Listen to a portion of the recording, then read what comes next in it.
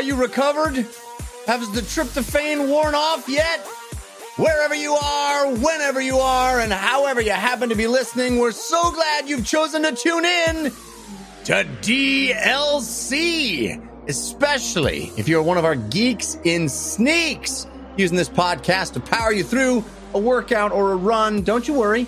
We're going to help out the only way we know how, by being in your ear holes for 90 plus minutes of gaming goodness, because DLC is your downloadable commentary for the week, delivered the way we love it to be, and that is completely free. Thanks to our sponsors this week, Native, Quip, Third Love, and Headspace. They're bringing the show to you. DLC, of course, the show all about games in their many forms. Games played on desktops, laptops, and consoles. Also games that involve dice, luck, and cardboard. I'm your host, Jeff Cannata, that's spelled with 2 N's and 1 T, and I am joined, as always, by my friend / co-host / nemesis. The guy who's thankful. We got to be thankful. Right, Christian Spicer? Yeah, tryptophan's the only trip you were allowed to take this Thanksgiving. So hopefully yeah, no that kidding. was the one. But I am thankful and grateful to be here and excited for this week's show because, you know, the year is ending, but the Game-ageddon rolls on, my friend. If there was ever a time to play, it would be now. I don't have time to play that. There are too many games. Too many games to even play the jingle. But luckily, we have an awesome guest to hang out with us, talk about all these games. You know that DLC always stands for your downloadable Kannada and your downloadable Christian. But this week, I am so excited because once again, DLC stands for Die, Live, Continue, because from the Spawn on Me empire, the podcasting empire, our friend Kahlief Adams is with us once again. Hey, Kahlief. Fam, thank you so much for having me. Also, now that I have an empire, that means that my tax bracket has jumped in. I mean, I don't know what to do about that. I don't know. I don't know how I'm supposed to deal with that. Also, the Too Many Games jingle is bloody fire. It is amazing. And just because we finished, it is so good. And just because we finished up with Thanksgiving, my DLC is Delectable Cranberries. Oh, I've split the word into 2 parts and then added the cranberries on the end of it. Delectable cranberries. I like that. I'm saying. Is that your favorite part of the Thanksgiving meal? The cranberry sauce? Is that your favorite part? Here's the thing. I am very lucky. One of my best homies, who's former games media journalist Sterling McGarvey, he makes amazing cranberry sauce. And he hot dropped me some cranberry sauce, and it's so good. I thought you were going to say if Paris makes it, you eat it. I thought that's what you were going to say because you just love everything he cooks. That's where I thought this was.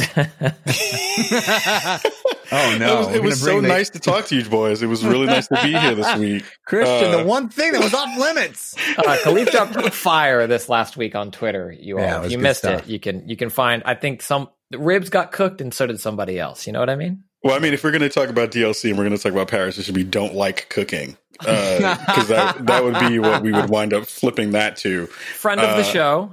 Not really, dude. He tweeted out a list of all the shows that he was on this year, and he left us out. And I was like, all right, Paris, fine. I see how it is. Who's on the show? To be fair, we love you, Paris. Also, any Freudian slips or like mental hiccups you have between now and Cyberpunk, I get. Like, his brain is already in 2077. I was that way with The Last of Us 2. I know where Paris is right now, and it's not on our timeline, so I understand. Fair enough. He is in the future for sure. For sure. All right. Well, man, I'm so excited. We have so much to talk about. So let's jump into the show and start the way we always do with Story of the Week. Story of the week, it's the story of the week. Story of the week, it's the story of the week. Story of the Week is the part of the show where we make our case for the most important stories that happened in the world of games this week. And you can always submit stories for our consideration by shooting us an email to dlcfeedback@gmail.com. You can also give us any comments or questions you may have about the show at that email address. We love hearing from you. Or you can head over to our subreddit. That's 5x5dlc.reddit.com, where there's a cool community of folks. We also have a Discord at 5x5 DLC on Reddit. I'm still suffering from the tryptophan. 5x5 DLC on Discord is where that community hangs out. So join the folks. Hey, talk about games, talk about stuff. Kahlief, what are the deal with talking about games? I don't even Jerry know. Seinfeld came out. Who are these people? Kahlief, you are our guest. So you get first pick of stories. What would you consider to be your story of the week? Oh my goodness. From the folks over at VG247, there was a conversation about the PS4. I'm sorry, the PS4. Wow. That is not 2077. That is that's some years back. The PS5 having an advantage in terms of performance when it comes to some of their launch titles over the Xbox Series X, which I found to be a pretty interesting story to kind of start off the show. And as someone who has been playing all these systems and having those conversations with people, it is interesting to see that has been some of the takeaways there. Microsoft was pretty vocal about the Series X being the most powerful next gen console. And on paper, even though these boxes really have a lot of the same components in them, to be quite honest, they have, they're both powered by AMD processors and GPUs. And evidently on paper, the Series X should outpace the PlayStation 5 performance-wise, but that really hasn't been the case, at least according to Digital Foundry's testing. They're seeing that games like Devil May Cry 5 Special Edition and Assassin's Creed Valhalla and Dirt 5, these multi-platform third-party titles, seem to be, at least at launch, running a bit better on PlayStation 5 hardware. So what was your take on that, Kahlief? I mean, it's an interesting part of the conversation, right? Where I think if you are a new person to next gen, if you have just bought your console and you were in that boat where you had to pick one of the other, and you wind up going by the conversations that were put out in marketing from the Xbox side of the fence, and then you kind of come out of the weeds and come out of the smoke, and you're like, wait a minute, why are the games playing better on the other system, even though you said that they are supposed to be the most powerful on yours? Yeah. I think that there are people who are going to kind of scoff at that, and some folks are going to say, what happened in between the time that I bought my system and the time that the games came out? That's a which is reasonable. beef, I think. Absolutely reasonable. Oh yeah, I think it's super reasonable. I do think though that this then winds up being again one of those conversations that kind of run down a couple of forks for me. One, how much of the stuff that we're seeing currently is discernible differences that we know and see and feel and can touch, right? Mm-hmm. Second is the conversation around the other hardware that you have that drives these consoles, right? So if you didn't go out and buy a new beautiful OLED TV with all the bells and whistles, are you actually seeing any of these things in a real way? Right. And then if you are, how much of that actually affects the way that you come to the games that you play? And I think that's those conversations are going to be really the ones that for me actually matter. I think that on paper, Xbox Series X is still more powerful than the PS5, but when you wind up going through the nuts and bolts of calibrating your TV and going through, checking to make sure that you're running at whatever you can possibly run it at the highest speeds, how much of that stuff is going to matter, and then how much of that stuff, like we saw with AC Valhalla. I think today or maybe yesterday, they got a patch that then brings the two versions in parity, right? Right. So it's going to be a lot of those conversations where the gearheads are going to say, why I got my 3 more frames than you did, so mine is better.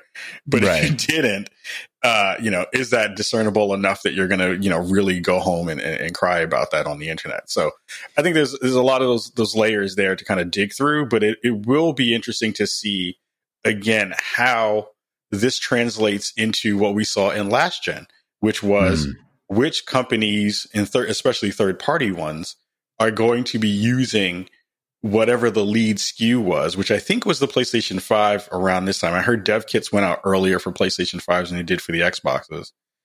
And if that makes it an actual visual difference in the way that those games perform currently. Yeah. So a lot of conversations, a lot of questions that I think Microsoft now has laid at their feet that they now have to try to figure out good answers for. And then also it's still like a month in. I think that's really the truth, is that a lot of this is like conversations around the launch titles, which, don't get a second chance to make a first impression. But also a lot of this stuff, by the second wave of third-party games is all going to be ironed out, because even consoles that we know have had, years of time baking in the oven, they're still coming in hot. They're still arriving on store shelves, coming in hot. Especially The Verge points out that the Xbox, the Series X and S, they pushed back the beginning of the manufacturing process a little later than PlayStation 5's was, to take advantage of some tech that AMD was offering. The RDNA 2 architecture is what they're theorizing that was, because Microsoft isn't saying exactly what it was, but they were saying it was some last minute tech that they were waiting on from AMD to get in the boxes. And I do think that a lot of this is going to get ironed out pretty quickly, and we won't see any differences, but that doesn't mean it's not interesting to note now. And maybe, The Verge is theorizing that a lot of this Xbox lagging behind performance-wise is because of what you mentioned, the dev kits coming out a little later because they were waiting on that AMD tech. But also, there is this perception in the community. I mean, these are big, powerful boxes that came out within days of each other. So it's worth noting. Like you said, if you buy the one because you thought the one is more powerful than the other, and you get it home, and then there's screen tearing in your Assassin's Creed Valhalla, it's a little disconcerting and a little, it doesn't feel great. I mean, if you ever had tearing in your Valhalla, then you would not be excited. Yes, you do not. You should see a physician immediately if there's tearing in your Valhalla. Heyo. Not to mention your Ragnaroks, you know what I'm saying? Christian, do you think this is a mountain out of a molehill, or do you think there's something here? I think there's potentially something here. As you both mentioned, we're still early into it, but I think some of this falls on Microsoft as well. And I think they've done a great job marketing and positioning the Series X and S, especially compared to how the One came out of the gate. I think they're doing a lot right. But I think the reason this is a little bit more of a story than it otherwise would be is because they, as you mentioned, advertised their console as the most powerful. There was this. These are the analogies I make. This makes perfect sense to me. But there was, I believe it was the 1999 Mustang Cobra. It was advertised as having, I believe, 320 horsepower, and that was like the thing. Because I think that was like 2 more than the Z28 or the SS back then, and it was like horsepower wars, right? Like we have 320, and then people got it, and they were like, oh, they took it to dynos, and it wasn't. And so that's when it's an issue, right? If they just said like, our most powerful Xbox ever, or get the Xbox Series X to take advantage of Game Pass and play games better than Xbox games better than you have, blah, blah, blah, blah, blah. But when they're positioning it as X, then you're going to invite these comparisons. They're going to have I don't get why this has these flops and it's not getting the whatever and it's not getting the whatever. And then that's when people want to break it down, whether or not they perceive it or not, as Kahlief mentioned. I think the issue is, people want the thing to be the thing that it's advertised as. And I think we will see this ironed out. I think it's interesting, kind of a little follow-up to this, that with the patch for Valhalla, it seems like, at least as of when we're recording this, or when I looked into it an hour before we recorded this, like it did seem to fix issues on the Xbox Series X and S, and it maybe made the PlayStation 5 version worse. Parody. Parody. Will you notice? Can you notice? Like, I don't know, but that's not the issue. Is, if these things are changing, but there's going to be a lot of that. I think, to me, my biggest kind of personal takeaway, or what I try to remember, is there were very few games that blew me away visually last generation, like God of War. And I played that on a base PlayStation 4. At the same time, I had an RTX 2070 Super in my computer. Right. Like, my computer, far more powerful. More powerful. Maybe I didn't have the Super then. Maybe my timeline's not quite right. But regardless, my computer was way more powerful. But you have a game that's optimized and built for a thing. It's going to look amazing. Red Dead Redemption 2, one of the most beautiful games last gen, no matter what console you played it on. I don't know. So I think that's where we're going to see this stuff. But I understand the complaints. I think they are legit. and especially when it's advertised as the most powerful. That's like a big part of it. But I hope it gets ironed out quickly, and I think it will. I think there will still be a few, bugs along the way and games that aren't optimized as best as they could be. But I think for the most part, we will see things humming along here pretty soon. Yeah, I agree. I mean, I'm one of those people that was specifically got Assassin's Creed Valhalla for Xbox because I assumed the Series X was going to be the biggest and baddest of the biggest and bad boys. And I was very bummed by the tearing. I will also say that having played a whole bunch of it today after the patch, boy, the improvement is dramatic. I think the game looks a lot better, and the frame rate seems rock solid. When you choose, it has now the option of performance or fidelity, which, in the last couple of episodes, I've been speculating that developers might not keep those options in for the end user, but it seems like it's kind of catching on, at least in these first few titles. And maybe it will be the kind of thing that sticks around for this entire generation, where you get to select between performance or fidelity. I was predicting that we will see that option removed, and as developers get their handle around these architectures, that they'll stop allowing that choice with the end user, and they'll just make the choice that works best for their games. But maybe not. Maybe, I mean, this was patched into Assassin's Creed Valhalla to allow people that option. So it'll be interesting to see if that persists or not. It's so funny that you said that too, because I was playing Valhalla on my Xbox Series X in performance mode for most of the time that I've been playing it, and then switched it over to quality, and I was like, oh wow, this is actually really pretty. Yeah, it runs worse, which it's still kind of supposed to, air quotes, run worse. But we'll get to a point where that, like you said, is not going to be an issue. Yeah, but I mean, the console wars are, I guess, still a thing, and people want to know. And I think that, at least it's interesting that Microsoft put out a statement, or at least Phil Spencer spoke to it and said, hey,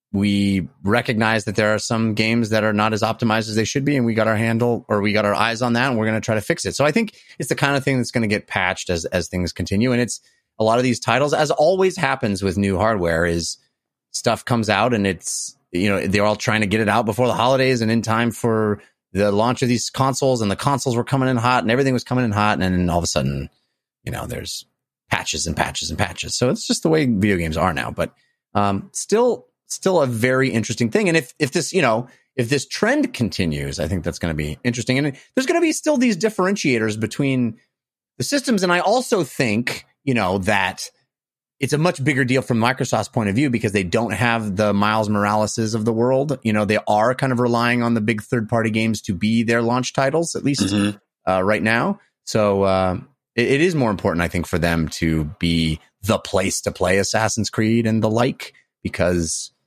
that's what they've got right now. So, Christian Spicer, what about you? What's your story of the week? Yes, I want to start with this story about Phil Spencer talking about the Xbox app potentially coming to smart TVs. And then I want to include in part of that with you two gentlemen an idea about media ownership. So I'll set up the actual thing, and then we'll kind of move into air quote media ownership. I think it's potentially relates. So he'd mentioned it before and talked about it before, this idea of an Xbox app, or maybe like a cheap kind of streaming thumbstick style Chromecast, Roku style cheap device that will get you Xbox on your TV.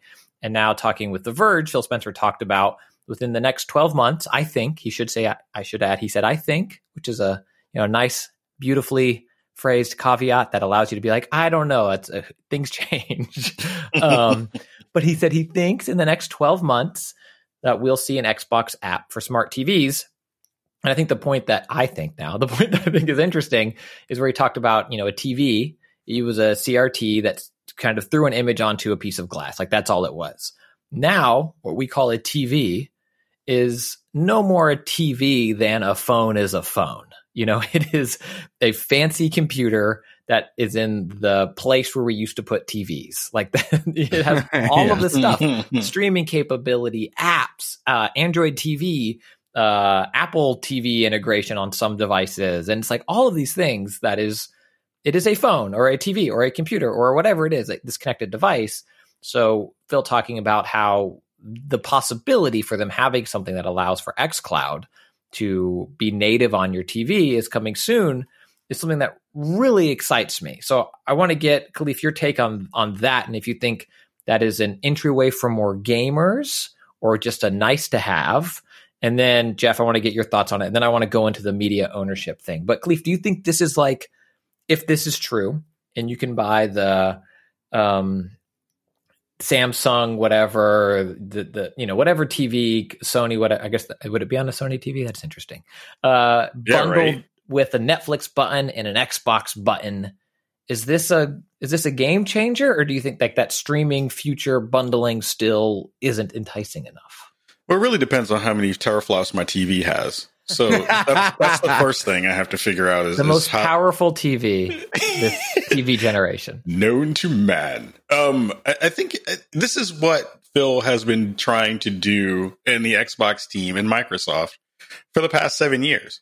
So this totally makes sense in terms of the, again, ecosystem versus system conversation that we see within the next gen space and from those two companies in particular, and Sony and Microsoft, that this is just the next layer of the we want to be everywhere that you possibly can play a game. And it just makes sense. Like, I think this is brilliant from a Microsoft perspective. I am actually super excited for this.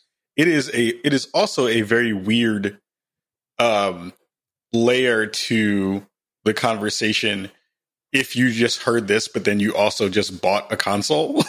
And you're just like, you're like, wait, what? Wait, you what? You what? I can get 100 watts on what? They said for a while, though. Phil has said for a while that the best way to play their games is with the box under your TV. Right. But there's all these other. So, like, as an Advent Cloud gaming advocate, I am a big fan, but it is not the same. I've had very good experiences. I've played games exclusively via various cloud services, but it is not the same as playing on the device. But yes, I think that's the biggest kind of argument against it is like, or I don't know which way, for or against, but like, is it good enough to not need this box? That's going to be the thing. I mean, that's going to be the thing that pulls it from this being a really interesting and honestly game-changing device or addition to the family of devices that Microsoft wants you to have or not have, which is kind of amazing to think about. But it is one of those things where you do have that option now where if if this comes to fruition and it becomes an actual thing to say, well, oh, that second TV that I had never really paid attention to is going to also be a place where I can go play games. Mm-hmm. Is this going to be a thing that anything that has a screen and a USB port or USB-C port that I'll be able to plug this thing in? So will I be able to play Xbox games on my Samsung fridge?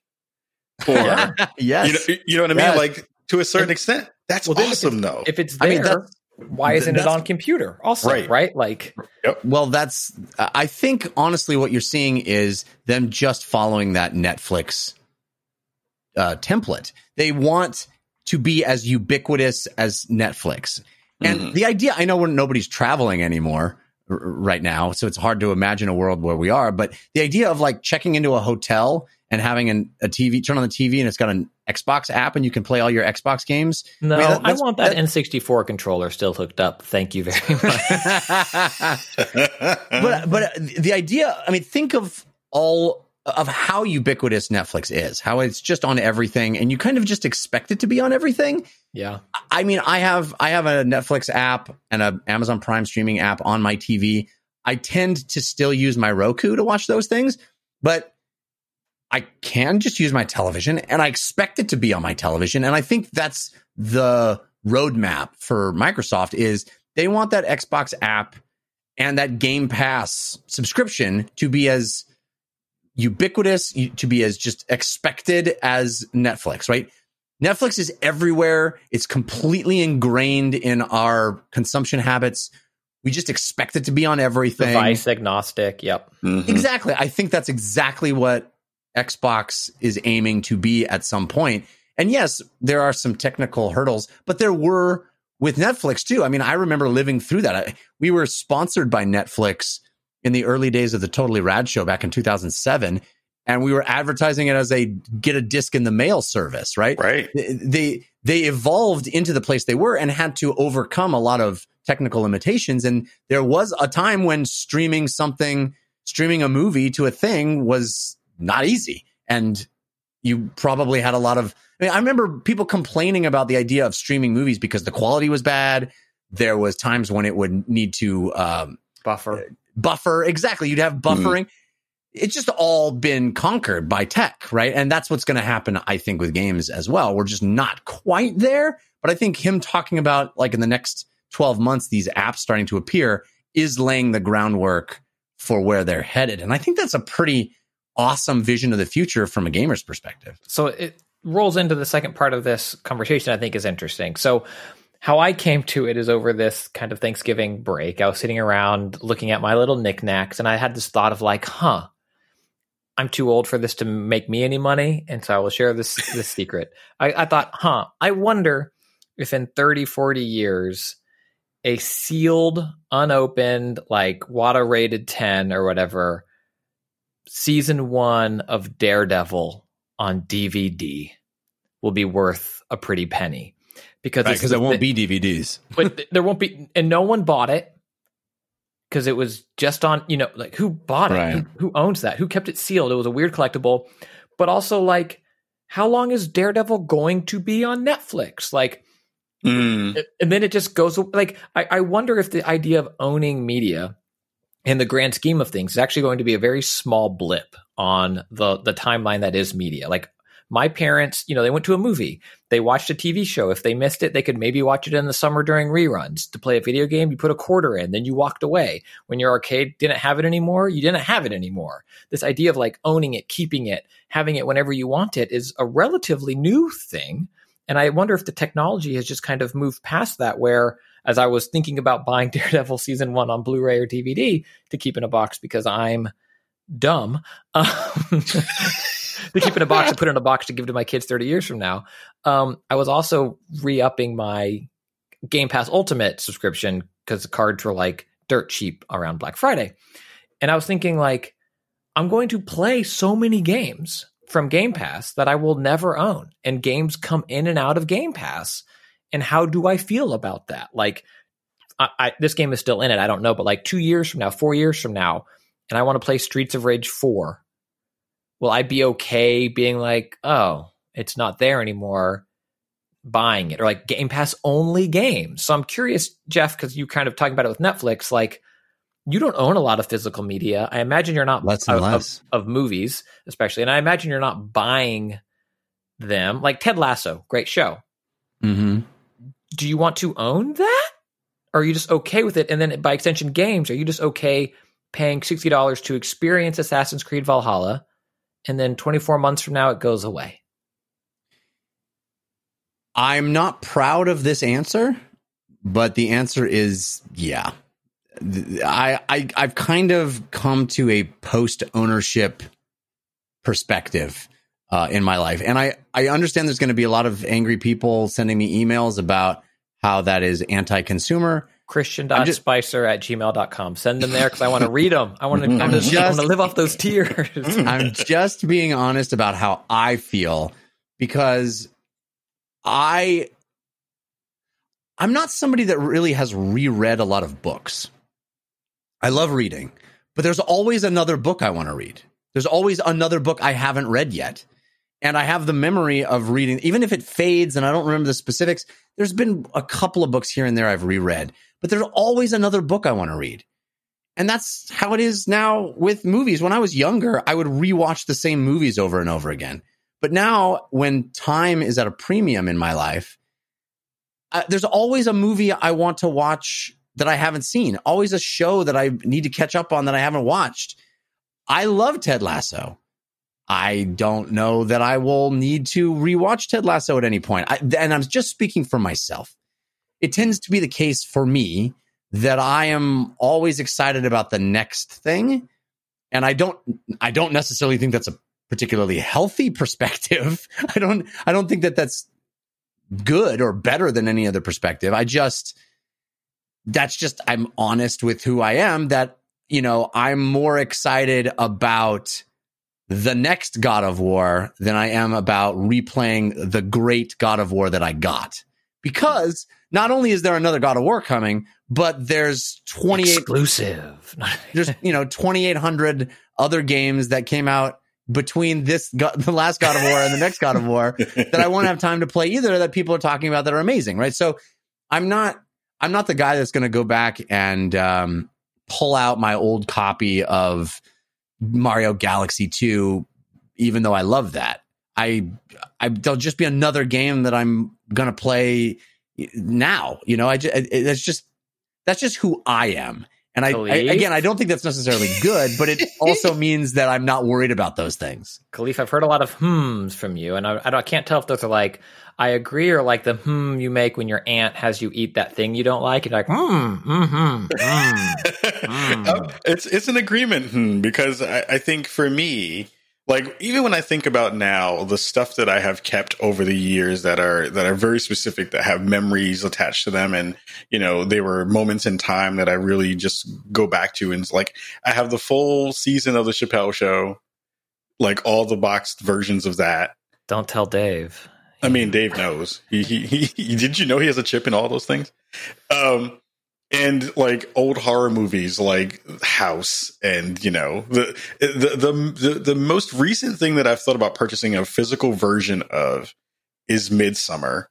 And that's only because I want to see all that terribleness in the highest fidelity that I possibly can. But it has nothing to do with me feeling like that memory is specific to me having to go back to it and remembering that, it may disappear off of a service or any of that stuff. One of the interesting things that came up during the interview that we did a couple weeks ago with Sarah Bond from the Microsoft and Xbox team was she talked about kind of adoption of people not only using Game Pass as a service, but also the adoption of people playing new things they would have never played before in that ecosystem. And the number was pretty substantial in terms of people like playing a new thing that they never played before. I wonder if by keeping the physical parts that you have, or keeping the physical games that you have, if there is a stunting of the want to try new things when you have the old favorites that you kind of can always go back to, right? Yeah. So I wonder about that layer, but also like, I also know, having gone through family stuff and having to do the like, here are all the things that my grandma bought from QVC that she'll never use. Like, Ma, why do you have this panini machine when you like paninis? Do not knock the panini machine. That thing. Panini. I am Team Panini. Okay, good. I am Team Panini. If there was ever a Team Panini, I would be on Team Panini. But I'm like, the need to have things is less of a want at this point for me. It's weird. Like, I think I agree, but I also have like a Mega SG, and I enjoy going back and revisiting those games. But I was trying to think as I was playing Control on Switch, which is streaming, and it has ray tracing. And I think that's how they're doing Hitman 3 on Switch also. And I was like, okay, this is a version of this game that I can in no way say that I own, right? Like, I bought like a lifetime pass for $39, but as I've seen over the years, games getting turned off, after 5 years of being out or 4 years being out, this, that, and the other, even if you have the disc, the idea of ownership is tenuous, but like, if this stream gets turned off, I lose access to this game.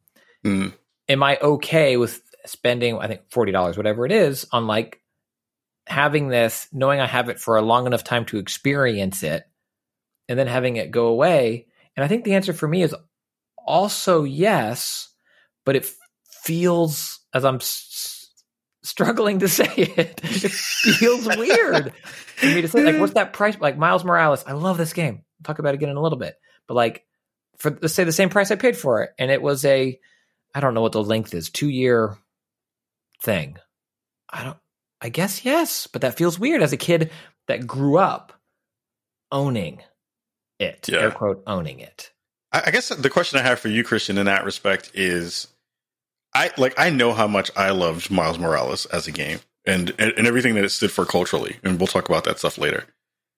Do you feel like, and I know Jeff kind of poked at this too, but with the glut of stuff that we get a chance to talk about, to touch, to play, that everything kind of feels throwaway at this point.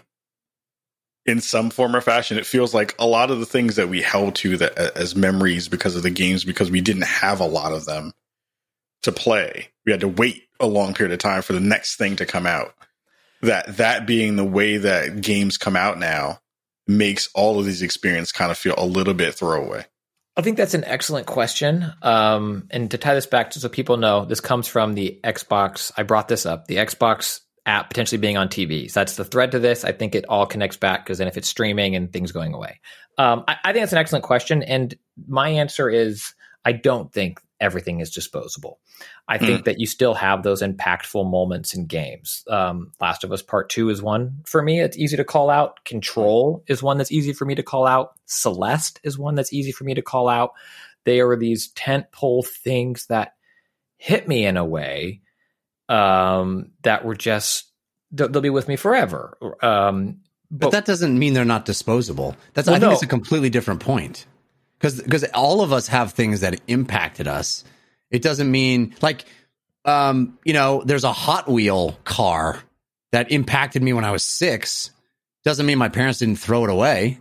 Well, but no, I don't think that's, maybe I heard wrong. I don't think that's what Kahlief's saying, because that's like my parents could have thrown away my Super Mario Brothers 3 cart also. Maybe I misunderstood.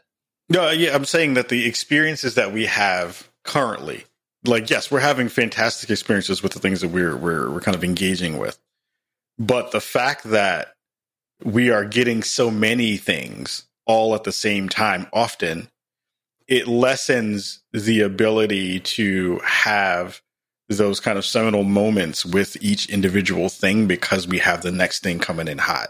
Yeah. So for me, I don't think so. Maybe the allegory or the thing that's related to that for me is I move off of games quicker because I am searching for that thing. Because I can find, so I'll be like, oh, I'm going to play some Battletoads. Don't love this. On to the next one. Whereas before, I probably would have found the love for Battletoads 2020 because I would have played it over. But instead, I'm like, put it 2 hours into this. What's next? Oh, Slay the Spire. Ooh, this is troublesome. I'm going to play way too much of this. Time to move on. What's next? Oh, Miles Morales. Go on. And so that's how it's impacted me. Yeah, that's a good point. Fantastic point. That's my story, Jeff. Sorry. Good. No, that's good. No, that's good. I appreciate it. I do want to thank our first sponsor now, though, which is Native. My deodorant. Actually, I got to be honest, was my deodorant until my wife stole it. Dude, do you have my deodorant? Do you have she loves the peppermint one?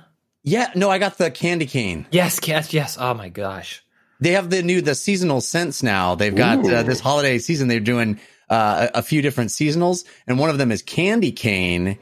And I was digging on my candy cane scent, and then my wife goes, "I'm taking this. This is now mine and not yours, and don't use it anymore because it is mine." And I went, "Okay, honey, I love you." And she happily stole my Native. So now I got to get another one. But the good news is you can get. They have a candy cane gift set now, which is actually a really cool gift option. A mini deodorant, a full-size deodorant, a body wash, and a toothpaste. It's called the Candy Cane Gift Set. They also have the holiday mini trio. It's candy cane, sugar cookie, vanilla, and chai, which is pretty awesome. So these are great. These are great stocking stuffers.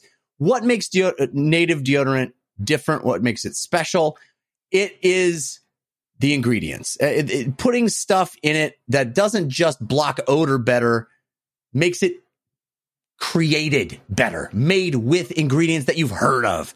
Coconut oil, shea butter. It's also vegan, and it's never tested on animals. You can be confident that they don't put ingredients that shouldn't be in deodorant, like aluminum, parabens, sulfates, or talc. And these scents are fantastic. There's so many of them. I highly recommend trying the new holiday season one. It's the holiday season. Who doesn't want to smell like a candy cane? Actually, smelling like a candy cane doesn't, to me, it wouldn't be one that I'd be like, yes. But then you actually smell it and you go, oh my gosh, this is phenomenal. Hence why my wife stole it. So do what I did and make the switch to Native today by going to nativedeo.com/DLC and use promo code DLC. You'll get 20% off your first order. That's nativedeo.com/DLC. DEO. It's the first three letters of deodorant. So nativedeo.com/DLC and promo code DLC at checkout for 20% off your first orders. Again, great stocking stuffer, a really wonderful holiday themed gift set you can buy.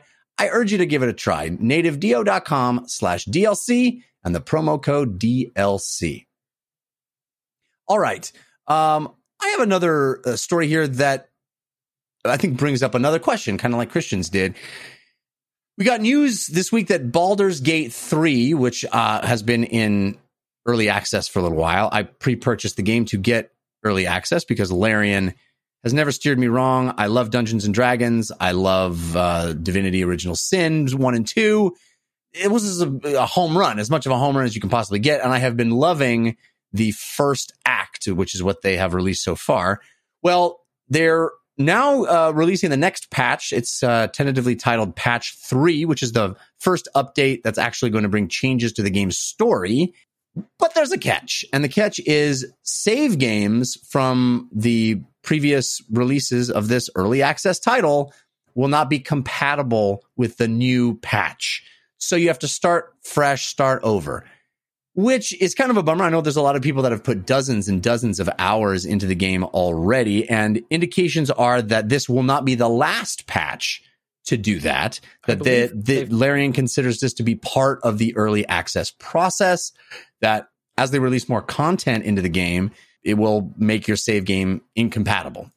So I think, so real quick, I think they also said when this launch in early access that whenever the final version comes out, your save also does not carry over into that. Is that correct? Yeah. Okay. But even periodically, it's going to be incompatible. Now, there's ways that they have outlined ways to work around that. You can select in Steam old versions of the game so you don't actually auto update into the new version and still play your old save game. So they're actually, publicizing ways for players. If you don't want to lose your save and you want to keep playing the old version, you can. But at some point, if you want more content, you're going to have to lose your save. So, Kahlief, I want to know, obviously this kind of stings. It's also kind of a cool opportunity to start a new character or something. People can look at it on the bright side, glass half full version of that. But ultimately, I wonder what you think of this as a concept, even more than the specifics of Baldur's Gate 3, in that the idea of buying into an early access game that as you are going through the process will eliminate all of the progress that you've made as part of the development process as a whole. Do you think that kind of ruins the early access idea, or is that just all part of the early access idea? Oh man, I'm of two minds on that, because it is kind of like what you are getting when you sign up for early access. But I think that one of the parts of early access that I think about is you're trying to instill confidence in your final product. And I feel like doing this makes me super wary of what you're going to give me when it comes time for the final game to come out, in a way that I'm just like, ooh, I may just not dig into stuff. Because my thing is, like, when you have games like this, especially, lots of time goes into building your character. And if you are role playing your character in lots of different ways, you absolutely get attached to what you did and how you did it, and the relationships you've built within that world. It makes it way harder for me to be excited about the potential, and especially because Baldur's Gate has been very, very good. It's been really fun. As a person who does not play those games often, getting a chance to play some of it and really loving what I've been playing or had been playing, it makes me a little bit wary to see that be the case, knowing that they're kind of working out the kinks in that way. But again, it's early access, which makes it hard, because I'm like, well, that's what I'm supposed to be doing. I'm kind of the guinea pig anyway. So that's rough though. I would hate to go through all that work to try to do all that stuff, and then it's like, nope, that patch just killed my save. Dude, I'll go farther than you. It makes me not want to play that game anymore, at least until it's fully released. It makes me go, I can't do that to myself. I am really allergic to losing progress and redoing things. I mean, I know in a lot of ways that's some of the joy of these Larian games, or these big sprawling role playing games in general, not even just Larian's versions of them, BioWare and all these other companies, Bethesda and all these companies that do these big sprawling role playing games. Part of the fun is making different choices and exploring and having different classes and playing different types of characters. And so there's some joy to that. And I know a lot of people love playing through these games multiple times and making wildly different characters and all that stuff. But for me, the idea of like re-going through content that I already did, and it's because the way I play these types of games is that I am so thorough, or at least I try to be, right? I try to search every nook and cranny and go down every path that I possibly can with the character I've chosen, because I love exploring the world and seeing as much as I can. The idea of like just doing that all again simply to get to the new stuff, it just is crushing to me. I'm Christian, how do you feel about something like this?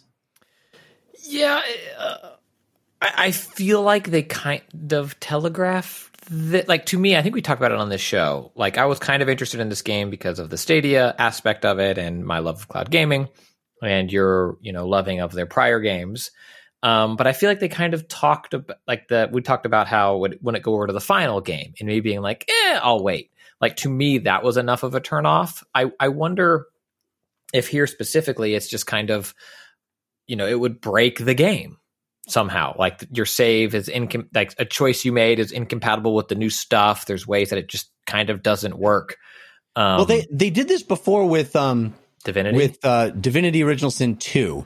They released after the console version of that game came out, which came out like a year or two after the PC version. The console version had a bunch of updates, a bunch of improvements, graphical improvements, a bunch of re-recorded dialogue, kind of rewritten quests. Like, it was a big revision to the game where they fixed a lot of the stuff that they didn't like and improved things. And because they had an opportunity to do that, because they were building the console version. And so they had the budget and time and the team committed to making this new version, that they went back and just like, it's like the director's cut of this video game. But and they released that to all the people that had it on PC. They released that console version for free. If you already bought it, they gave it to you for free, which I thought was a really cool thing for them to do. But your save game was not compatible. So for me, who had put in 100 hours on Divinity Original Sin 2 and wanted to like traipse around the new improved version with my awesome heroes that I've been leveling up, it was heartbreaking, because I was like, I got to start over from zero to see the improvements. Yeah. I eventually did, because I waited multiple years, but yeah, I mean, so anyway, I didn't mean to cut you off, but like, they have a track record of having actually already done that exact thing. Yeah, no, I think I would avoid a game like that until a final version, despite my excitement. I'm trying to think of like, if Spider-Man Gwen Stacy came out and it was like, hey, here's the first story missions, but when it comes, I'd be like, that's worth it, because it's not quite the time. Or like The Last of Us Part 3 came out as a Half-Life 2 chapter. I'm trying to think of like a game that would get me excited enough to risk that for the replay, but they just did this isn't exactly the same thing, but I was thinking the Spider-Man remaster that they came out with alongside Miles Morales. People were like screaming about their save games, and then eventually Sony was like, okay, we'll make the save game, or Insomniac, I guess. It's like, well, we'll make the save games work. Yeah. I think for me, I would wait, right? Like, I don't need to be involved in the early accessiness of it for a game like that, like something that's a roguelite, like Dead Cells or Scourgebringer when I was playing that, or maybe Spelunky or something like that. That's kind of part of it, the reset. But I think if it was like this big, like if Fable came out like that, right? Like, I'm very excited for what Playground Games is doing with Fable, just based on, I love all the games of theirs I've played so far, and I like the franchise. I think I would wait. I would be like a game like Sea of Thieves, if that had a big reset, I think I'd be okay with it, because the point is just to get the things. So I think it depends on the game, but I understand community frustration for this. But I guess maybe the other side of that coin is like, good for them for doing real early access. Yeah,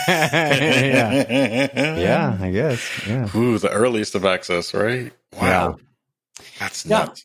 I mean, it's an awesome game, though. I'm super excited. I guess, it's early access in the sense that the full game isn't going to come out for like another year or two.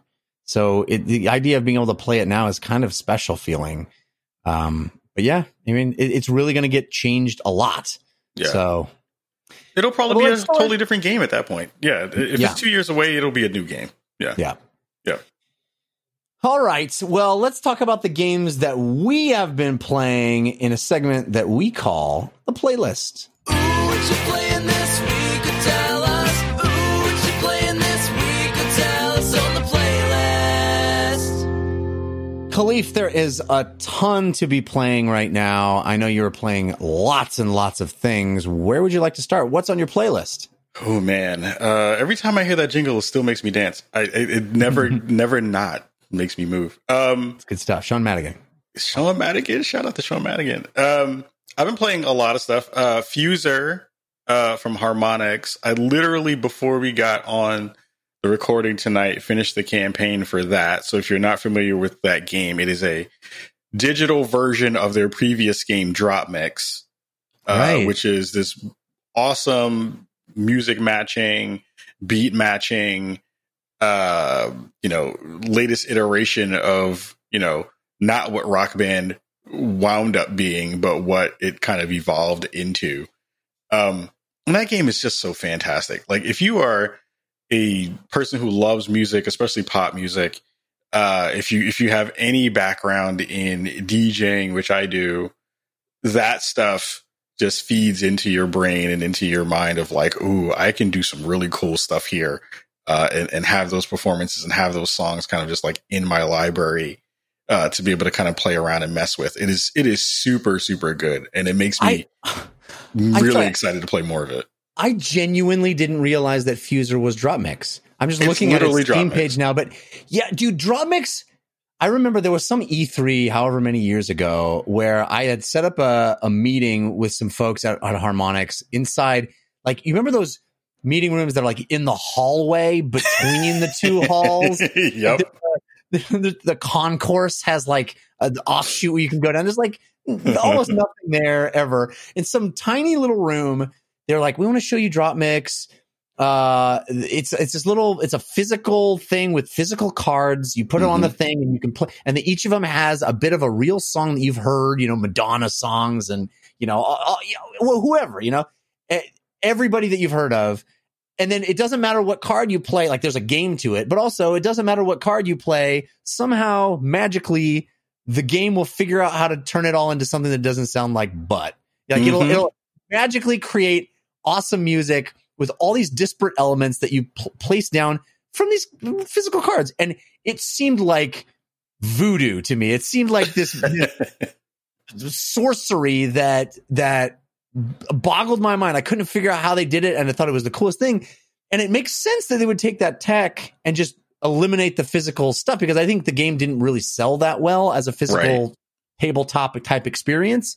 Because it was like $100 device that you needed to play the cards onto, and I don't think it sold very well. But it's such a brilliant thing that they would make that all digital and just bring it into a video game. I had no idea.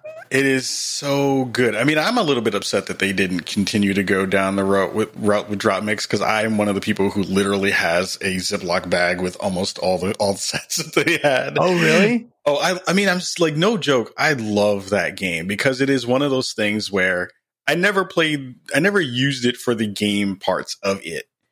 It really was just me trying to dig around and see, what is this? Because it's stems, basically. So if you've ever used a music service online, if you're like, hey, I need some music that won't get me copyright stricken, I will use these services. And when you download stuff from them, usually they will ask you a couple different things. They'll say like, hey, do you want to download the full song or do you want to download the stems? And each stem is either like the guitar riff or the synth or the lyrics or the drums. And it continues to do that with Drop Mix, but they've built it out in a way where you are this DJ in front of what would be an actual concert, aka what are concerts anymore? Yeah, right. And you're like playing Coachella as this character that you build. Are you the DJ or are you the NDA'd kid who's actually makes the beat that the DJ performs live? You're the lawyer behind everybody who's like, yo, calm that down. But you're the DJ of this party. And you build out crates from the music that they have. And there's a couple of songs that you wind up unlocking throughout the campaign. And then you get this digital currency where you can buy more of the songs. And it's just brilliant. Like, the thing that I actually really appreciate is if you do have some musical acumen and you know, not necessarily chords, but how a song will progress from memory, you can then go in and say, well, okay, I know this is where the drop is from a song or where this part hits the break of a song. And you can kind of build in other elements that would lay underneath that stuff or lay with it really well. And just make some dope music. And it's super good. It's super fun. Customization is really good. All those things kind of work together. Plus, they've added some things where you can play like live instrumentation in it as well, which has been super, super cool to play around with. Again, we're talking about Fuser, which is a Harmonix game. You said you finished the campaign. What's the campaign like? So you're opening up. You have, I think, 6 different stages, and you basically you go to each stage and you meet the person who kind of runs that stage, and then they walk you through the process of building a crate, playing a song so that you're hyping up the crowd in a specific way that kind of tailors to the musical genre stylings that they like. So you'll do like there's one stage that I just finished. It looks like a big Hydra, and you're playing electronic music on that particular stage, right? That person is like the electronica DJ. So you kind of try to go through the process of going through and picking songs that match well with that stuff. The first is you're going to wind up playing it twice. One is going to be kind of run through the entire campaign so you can kind of unlock as much stuff as you can.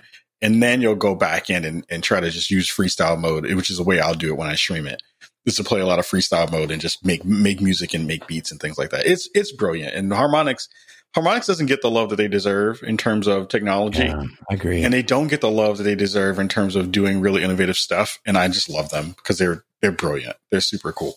I agree. I've been, as I said on the show a few weeks ago, I've been digging back into Rock Band with my kid, my 4-year-old, because he saw the box with the drums in it in the garage, and he's like, Daddy, what's that? And I was like, I can set that up.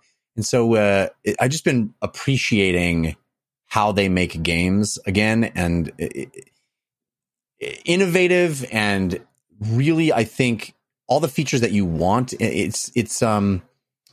You're right. They do not get enough credit for technology, for the way they put the games together. And I'm a huge fan of the stuff that they make. So I got to give Fuser a try. I just had no idea. I remember seeing a press release about Fuser, and I guess I just didn't really pay attention to it, but I didn't realize it was basically virtual drop mix. That's awesome. Really cool. Yeah, it's super under the radar, and I think everyone should. If you really love music, it's a fantastic thing, especially if you're playing on console and you have some nice speakers you can like pump it through. It's real good. Of course, playing through AC Valhalla and Watch Dogs Legion, still having a bunch of fun with those. Again, they just play well. Legion is the thing that I was the most thirsty for coming into next gen, and it has not failed me yet. I'm continuing to build out my team and finding good people to punch in the face on the streets of London. The biggest surprise for me actually so far has been Godfall. Oh, yeah? Which has been panned by many, many critics as being a poo-poo doo-doo game. Right. Which I do not believe is the case. I think that Godfall, for me, has been the most underrated game of next gen so far. Really? Interesting. I am enjoying the heck out of Godfall. I feel like the combat is competent. It's like, the weird part is like, there are caveats, of course, to everything. And when you tell people there's a caveat to stuff, they're like, "Well, you don't actually believe what you just said, right?" And I was like, "No, I actually think it's really good." So it's one of the most beautiful games I've seen on next gen so far. I've been playing a little bit on PS5 and then mostly on PS5 and then some on PC. Combat feels really good. The layered systems that they have there feel really smart in the way that once you get an understanding of how they work together, they feel good as well. of course, I don't really go into any of these games for the lore. Like most people kind of dig into Destiny and all that stuff. I skip through all that stuff. I don't care. But it is the thing I'm having the most fun with as my go to bed game at this point, which is the thing I did not expect. I was really not paying attention to Godfall at all. It's interesting. We had Andrea Renee was on last week, I think, and she spoke highly of that game as well. And she couched it the same way you did, where it's like a lot of people have been dogging on this game, but I really like it. And she was talking about how good it looks. She said it looks really sharp, lots of particle effects. And are you finding the loot to be satisfying? Because it's a looter, not shooter, but looter, melee game. Yeah. Does it scratch that itch? Is it satisfying to find new cool stuff? It is. I mean, it's one of those things that when you look at the foundation for what this game is currently, it definitely is going to have its Warframe, because I mean, it's Warframe basically. Yeah. But it's going to, and I'm hoping it has its Renaissance, Warframe, Division 2, No Man's Sky moment, where if who's doing this game? I forget. They just ran out off the top of my head. I just published by lost Gearbox. But yes, I forget who the developer is. I forgot who the dev was. If they have enough time and there is a solid foundational community around it, I'm really hoping that they get a chance to kind of keep pushing, because I think there's good meat on the bones. In the loot parts, there are some parts that don't really feel as great as they should. But I do think that once you have found a combination of weapons and other stuff that you add into the mix, where you then are able to play in a style that feels super smart and competent, which the game will let you do, it just does a terrible job of telling you how the systems work together, which is the thing that they need to fix and figure out and do the work to build out the tutorials in a way that actually makes sense. Because it throws a lot of stuff at you that's just like, hey, you should know this stuff. And I'm like, I have no idea what you just told me. Right. I have no idea how this thing is actually supposed to work, which I think they need to figure out and fix. But that game is definitely the thing that I have been kind of going back to. And now I'm trying to cap out on my character. I think I'm like probably in my high 40s, level 40s, and I think it caps out at 50. But I'm going back into it all the time to try to, grind and get new stuff and figure out how to beat these new and more powerful enemies. So it's a lot of fun. And then Rockstar Table Tennis is my last game. Rockstar Table Tennis, that like the one that came out however many years ago. That one. My God, how long ago did that thing come out? It is. Yeah. I that is the first thing I bought when I got my Xbox Series X. Yeah. Yes, I love that game with my whole heart. If there was a game that when Chris was talking about games you go back to that you're just like, I want that on a physical disc, I have so much love for Rockstar Table Tennis. It is such a good game that no one played and people panned all the time, that it is literally the best table tennis game that has ever lived, and I love it. I mean, that's a short list of competition, but still, true. High praise, nonetheless. Best table tennis video game of all time. I'm saying when they do the accolades trailer next year for Rockstar Table Tennis, they better put me in it. Yeah, I'm saying it. So. That's a box quote. For the remaster that they will inevitably do. So what is it about that? What is it about the Rockstar Table Tennis that makes you love it so? I mean, I feel like, now you'll tell me that I'm wrong about this, but I'm going to say it anyway. I feel like there's a bunch of actual tennis games, right? Like US, whatever it is, Tennis Association, whatever, that real Federer Tennis or whatever it is. There's those games. There's Mario Tennis. There's lots of sort of tennis simulator games, and I'm sure there's differences and nuances between all of them. But ultimately, it's Pong, right? It's dressed up Pong. What separates a great tennis or table tennis game from the field? In a normal tennis game, you have to have licensed players. I was digging through some of my emulator games on a hard drive that will not be named, and ran across Sega Sports Tennis 2K3, I think. And I'm a big tennis head. I love tennis, right? And seeing it have like folks like Monica Seles in it, and like OG Venus and Serena Williams in it. Pete like, Sampras. And, like those folks, like I was like, Pete Haas is in this game. I was like, no one remembers Pete Haas but me and like 3 other people. And it's like one of those things where I'm just like, oh, okay, that's fantastic. When it comes to stuff like table tennis and things like this, I was actually talking about this on Twitter the other day, how there are no real great compilation parlor games out in the world. Like, I'm the person who is still vying for and standing for someone to make a game around curling, because I think it deserves a place in the world because it's dope. So like, that's where my like Rockstar table tennis love comes from, where it's just like, it's a thing that people would usually just play in the real world and do that thing. But if you emulate it well enough in a digital format and it feels like there's skill to it, then I'm totally on board with that. Like, I want a darts game, a real good one. I want like a really good curling game, like a really nice billiards and poker game that actually doesn't look like butt. Then I'm like, make those things. I want to play that stuff because I'm a weirdo. I mean, your words, not mine. I'm saying it. I'll totally fly that flag. I mean, there are. I remember reading about some like billiards game that has however many thousands of online players at any given time. That like people are. I was just baffled. Like, who wants to play virtual billiards? I mean, I understand it's not easy to get near a billiards table all the time, but like the whole joy to me. By the way, I feel the same way about golf video games. It's like, who wants to play a golf video game? The most recent 2K one is fantastic, Jeff. Yeah, I know people. It's very good. Believe me, I know I'm the outlier here. I know that I'm the weird one who doesn't understand it, because these are huge games and people love golf, and so they love playing virtual golf. Of course, I feel that way about Final Fantasy. Who wants to play paranormal government building games? Like, I go to real secret houses and just murder things.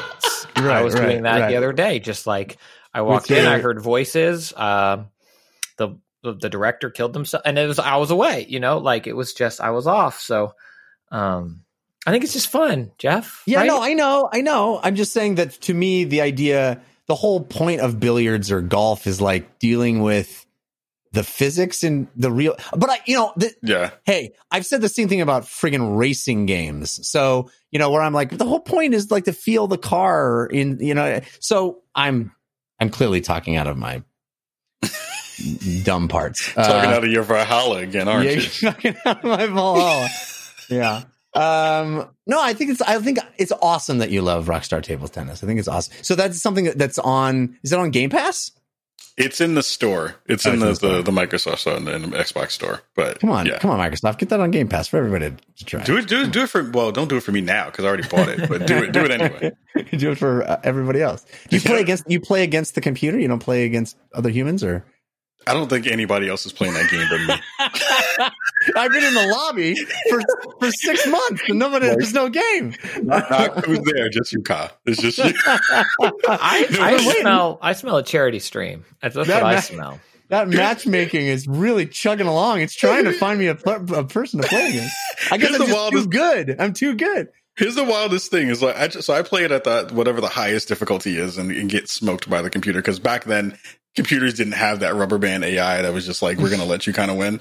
Yeah. But when Rockstar first came out with Rockstar Table Tennis, they had a online tournament that I came in second in. Wow. And because of the internet being terrible and my grandma picking up the phone during the time I was trying to stream, way. I lost that tournament. That's amazing. It was amazing. I was like, yo, I'm disconnected. Grandma. I'm disconnected. What happened? She was like, you should have gotten your own phone, kid. And I was like, yo. She has no sympathy. Killing me, Ma. That's amazing. Yeah. Actually, I want to dig into Watch Dogs Legion a little bit, but let me thank our next sponsor first. And that is Quip, my toothbrush. Oh, I love Quip. Quip has actually a new toothbrush now that actually gives you rewards for brushing your teeth. Can you believe that? That's cool. It's not just like fake rewards, not just fantasy rewards, not just points. You actually can redeem those points for free products, gift cards, and not just from Quip, from their partners, all for brushing your teeth.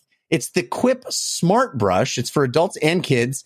It connects to the Quip app via Bluetooth, and it tracks when and how well you brush. You get tips and coaching to improve your habits. I mean, this is perfect for kids. I'm setting my 4-year-old son up with this, and my 2-year-old daughter will be right behind him. You can earn points. You earn points for daily brushing, and then you get bonus points for completing challenges like streaks. It's gamifying oral hygiene, which is brilliant. And then you redeem those for rewards like free products, gift cards, and discounts. And it's not just from Quip, it's from their partners. So you get actual physical cool stuff for brushing your teeth. What a cool thing. What a way to motivate yourself and your loved ones, should you need to, for oral hygiene, which is what we all want. You can even upgrade your existing Quip. If you have one like me, I have 4 in my house. You can upgrade your existing Quip with the smart motor to keep the features that you like already with Quip, the pulsing vibrations, the 30-second pulses that let you know how long you've been going and turning itself off after 2 minutes. I love all that stuff with my Quip. You keep all that stuff, and then you add the smart motor to connect to the Bluetooth app, and you get the rewards. It's fantastic. Plus, Quip has stuff beyond the brush, everything you need to build a complete routine. Toothpaste, mint or watermelon, floss that expands to clean, even an eco-friendly solar battery that charges your Quip with sunshine. It's fantastic. So start getting rewards for brushing your teeth today. Go to getquip.com/DLC right now. Get your first refill free. That's your first refill free at getquip.com/DLC. That refill includes toothpaste, a battery, a new brush head so you keep those bristles fresh. You get your first refill free at getquip.com/DLC. That's spelled GETQUIP.com/DLC. Quip, better oral health made simple and rewarding. All right, Kahlief, I want to talk a little bit more. I mean, you mentioned how much you're enjoying Watch Dogs Legion. Christian and I both played it, and we both kind of bounced off of it. I find it so wild, honestly, that Ubisoft, we're getting Immortals Phoenix Rising next week. Yep. And we have this week, as you're listening to it, it's Friday, right? It drops Friday. So as people hear this, reviews will probably be out, and the game is just around the corner. I'm super excited to play it. I've heard really good things about it. Yep. But talk about eating your own young, or it's AC Valhalla, Watch Dogs Legion, Immortals Phoenix Rising, all coming out within like a month of each other. Uh-huh.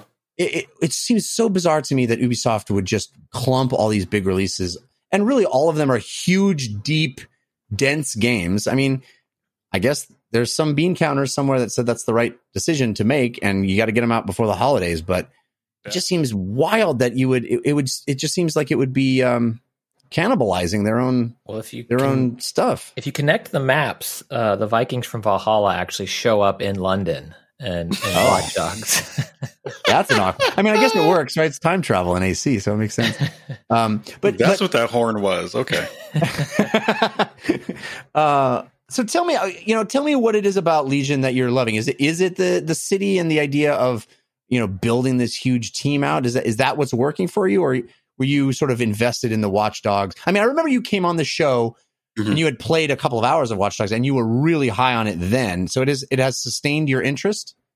Yeah, I mean, it's a couple of things that were the most exciting kind of conversations in my mind prior to getting a chance to actually play it for the first time, like previews. Was just talking to Clint Hawking and talking to him about just why this game, from a gameplay standpoint, from a foundational, like what they're trying to do technically, blew me away. And it was like, oh, this is a thing that I've always wanted to have from a conceptual standpoint, and to see them actually like knock that out of the park in an actual interesting way. I give them massive props for trying it. It does absolutely talk about kind of cannibalizing your own. You wind up doing that with your own team in lots of different ways, because there isn't that one singular story that you're trying to kind of go through. That everybody's disposable because you can just replace them? Kind of, sort of, but I play on permadeath. Oh, so wow.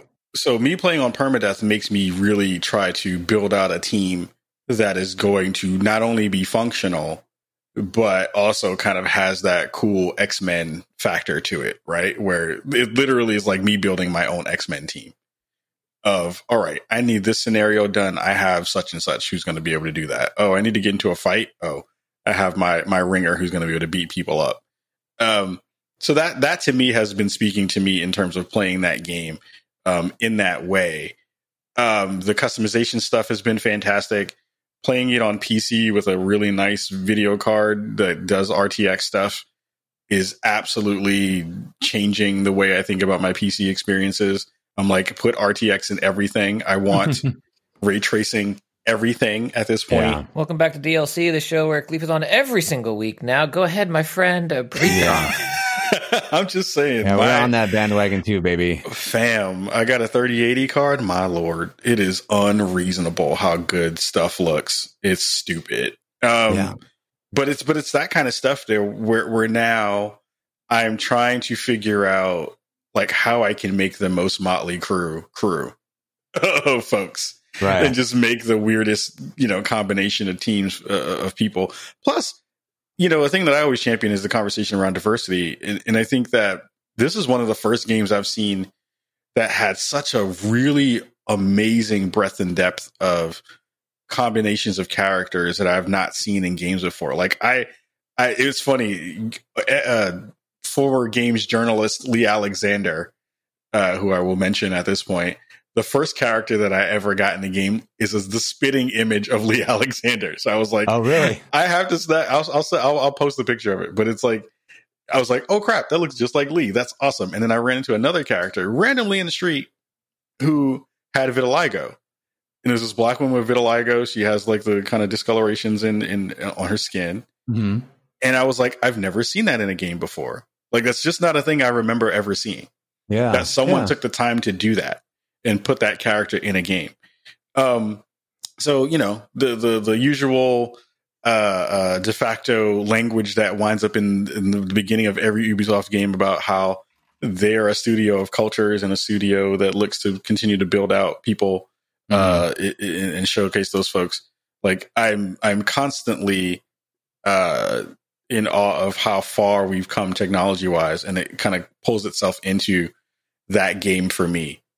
In that way. So, awesome. I'm hoping that they do some more stuff in terms of, in my fam Wheels 1993, who's in the chat today, spoke about the lack of disabled folks in there. And there's also a lack of overweight people too. Like my body is not represented in Watch Dogs at all. Well, to be fair, the amount of running I make the civilians do in that game, everybody's fit. You know what I mean? Because I show up places and everybody's running from me.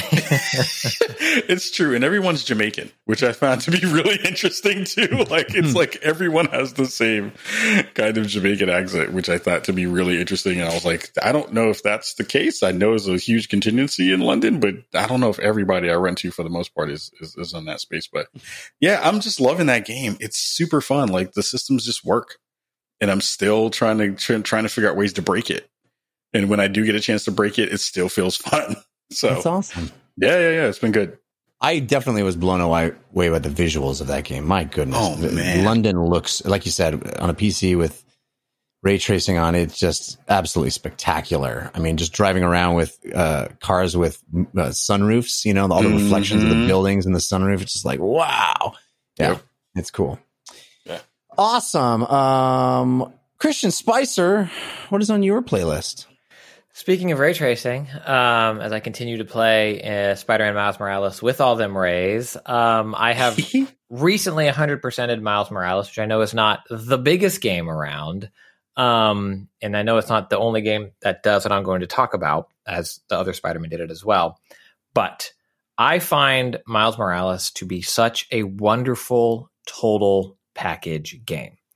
The story is a length that fits my life in a way where I always felt like I was making meaningful progress through it. We did our spoiler chat, what was it, last week, Jeff? People want to check that out. And then as I was going and clearing the map, I found, because the story, I think I was like 9 hours was my total playtime. was the link that it was. I found that I wanted to spend more time in that world. Whereas the first Spider-Man, I think I was 27 hours, and there's still plenty of stuff for me to do on my map. I wasn't interested. I was kind of done. I had done so much and spent so much time in it, and I did come back for the DLC, but it's always this like world fatigue for me. And sometimes in open world games where it's like, ooh, I did so much. I did get distracted by a lot of side missions, this, that, and the other, that I don't really want to be here anymore. I might come back, but I enjoyed the world and the winter New York that Insomniac created for Miles Morales, and my campaign time was what it was, that I found myself wanting to just do everything. Every little marker on the map, I'm going to it. A crime along the way, got to stop it. New marker on my map, I'm going to go and do that. And what I really appreciate, again, not the only game that does it, but what I really appreciate about Miles Morales is how pre and post narrative completion, the dialogue is different. And depending on what you've done, where you've done it, some of the stuff about enemies in the game or corporations in the game, the way that you talk about them with other NPCs and chatter, it reflects where you are in that campaign, if it's in the middle or post. And I love stuff like that. I think it's really fun where it's like, oh, well, I got to go take down this base as they try to regroup. Just like that amount of dialogue or kind of world building to it. Whereas if I did it earlier, it'd be like, we got to go take down this base to stop them. And it's like, I really get excited about that stuff. I think it was in The Last of Us 2, I talked about how the first time after I took down someone and an NPC was like, they killed Jill. No, not Jill. And I was like, oh, I killed Jill. Oh. And Miles Morales has some of that too, where it's like, go check on Evan. And I'm like, oh, Evan's webbed up, y'all. You're not going to find Evan. Evan got webbed off a building. Bad news. But I really like what Insomniac brings to that open world space. And it made completing those side missions and collecting those collectibles really enjoyable. I found the story they told along the way, the audio logs that you're collecting, that story that tells and how it feeds into the game, and the time capsules. To me, Spider-Man Miles Morales really is up there as a masterclass in building out an open world game that is constantly providing the player with more without overstaying its welcome. And I just remain absolutely floored by that game.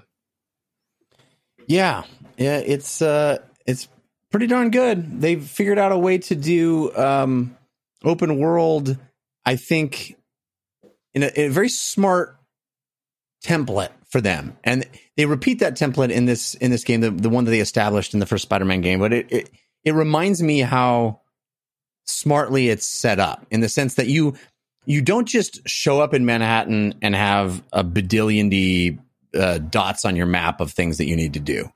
They are slowly unveiled over time as you move through the main story quest. You'll get new things to do that open up a bunch of new dots on your map, so you can sort of start working on things and you don't get overwhelmed nearly as much. And also, a lot of stuff only shows up when you're in proximity to it. So this idea of just traversing around the map, and because traversal is so much fun as Spider-Man, you want to just be swinging around Manhattan, and then, oh my gosh, there's a crime. And I always feel like compelled to stop the crime. I'm always, I'm like, I'm not going to just swing on by and just let this crime happen. I'm Spider-Man. I gotta stop that crime. So I just feel everything happens organically, and it's not like a lot of other open world games where you open your map and you're just like, how do I even handle all this stuff? Or what do I do first? I think Insomniac found a way to onboard you into that rhythm in a much smarter way. There's so much to appreciate about Miles Morales and those two games actually in tandem structurally. But I know, Kahlief, you mentioned earlier about sort of what Miles Morales means culturally, and I wonder if you could speak to that. Yeah, I mean, it is one of the only games that I have played in this life of 30 plus years of gaming that made me feel like the main character was exactly someone who I knew or grew up with in that space. Wow. Like, Miles is young me in lots of different ways. Like, I felt grounded in that world in a way that, one, made me miss home in a big way, because like bodega culture is a huge part of New York culture. You know your local bodega guy, like you know that person, like you talk to them. They are your mini therapist while you're getting your bagel, egg, and cheese in the morning. Yeah, right. Yeah, it feels like not to interrupt you, but it is cool that it seems that as much as the folks at Insomniac had to be experts of Spider-Man and Marvel, they also had to be experts of New York City. Oh, they nail New York in a way that is very rare. Like even in the first game, they nailed parts of it that was super important. But with the new lighting that they've gotten right in this game, which is stunning, like they've captured that one thing. So like I would go to work and get off at like this is going to be really really New York for a second, but I would get off the train at 34th Street and hit 5th Avenue to go catch another train.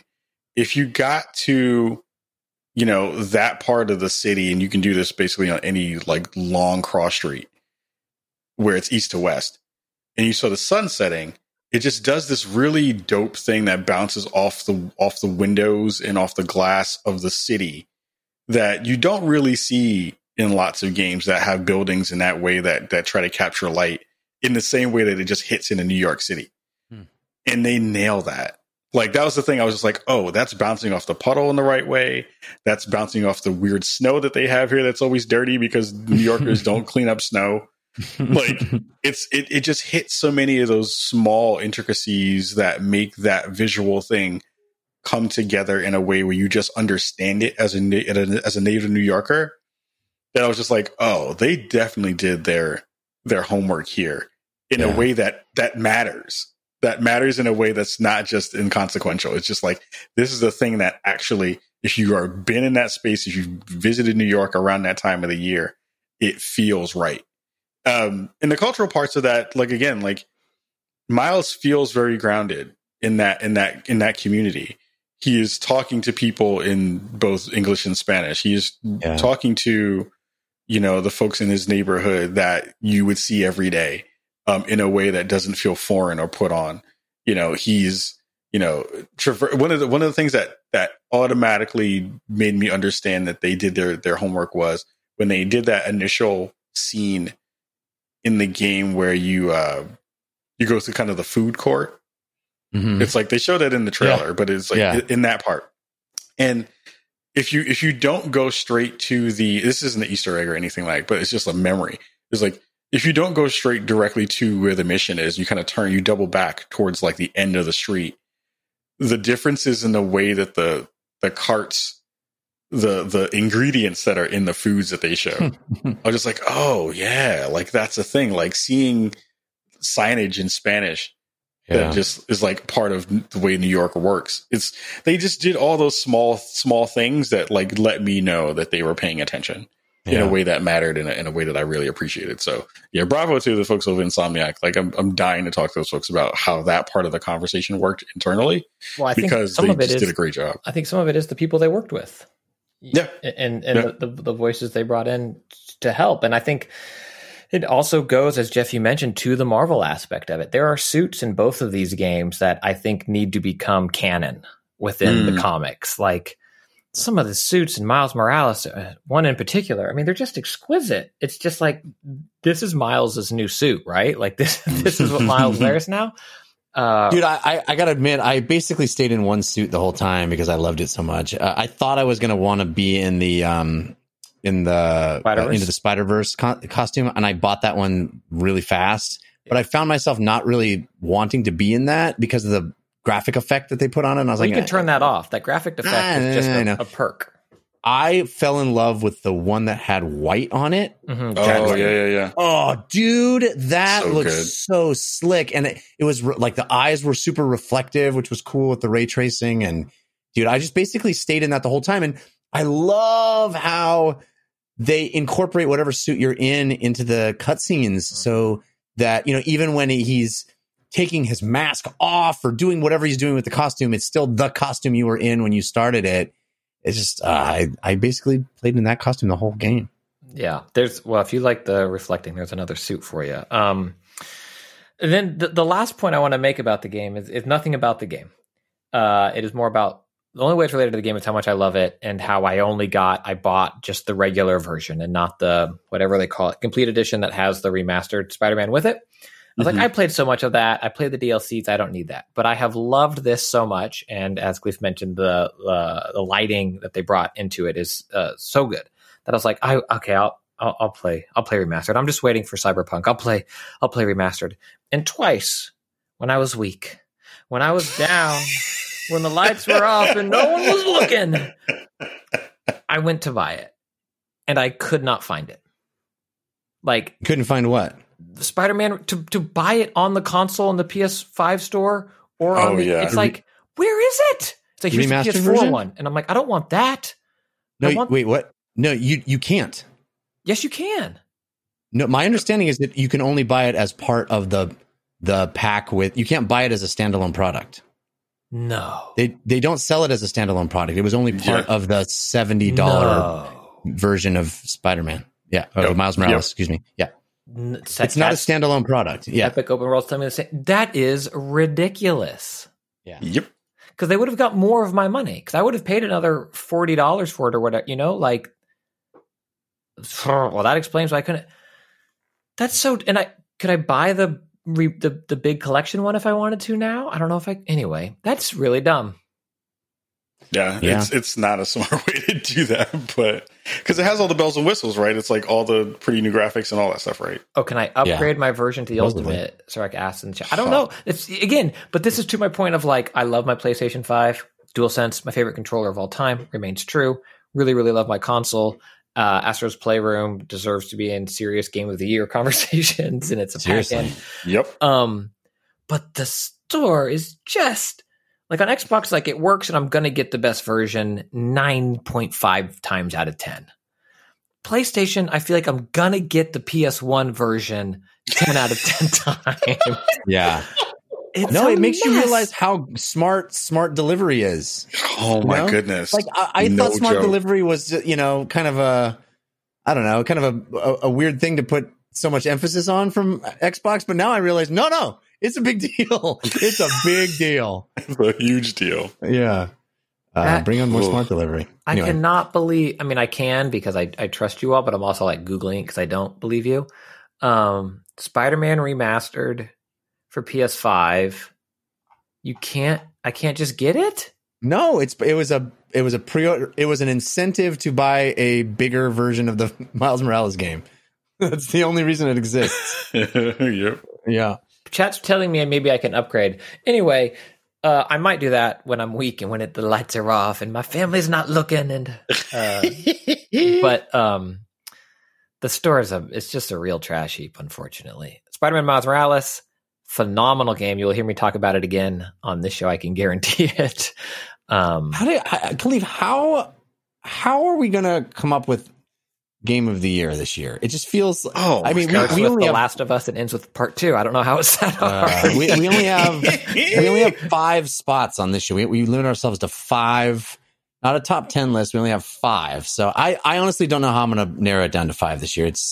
It seems impossible. It's going to be madness. I mean, we did one of the most recent episodes. We kind of like went through the stuff that the Game Awards kind of put up as nominations and went based on that as kind of the foundation stuff. But this year is going to be nuts. Yeah, it's going to be hard.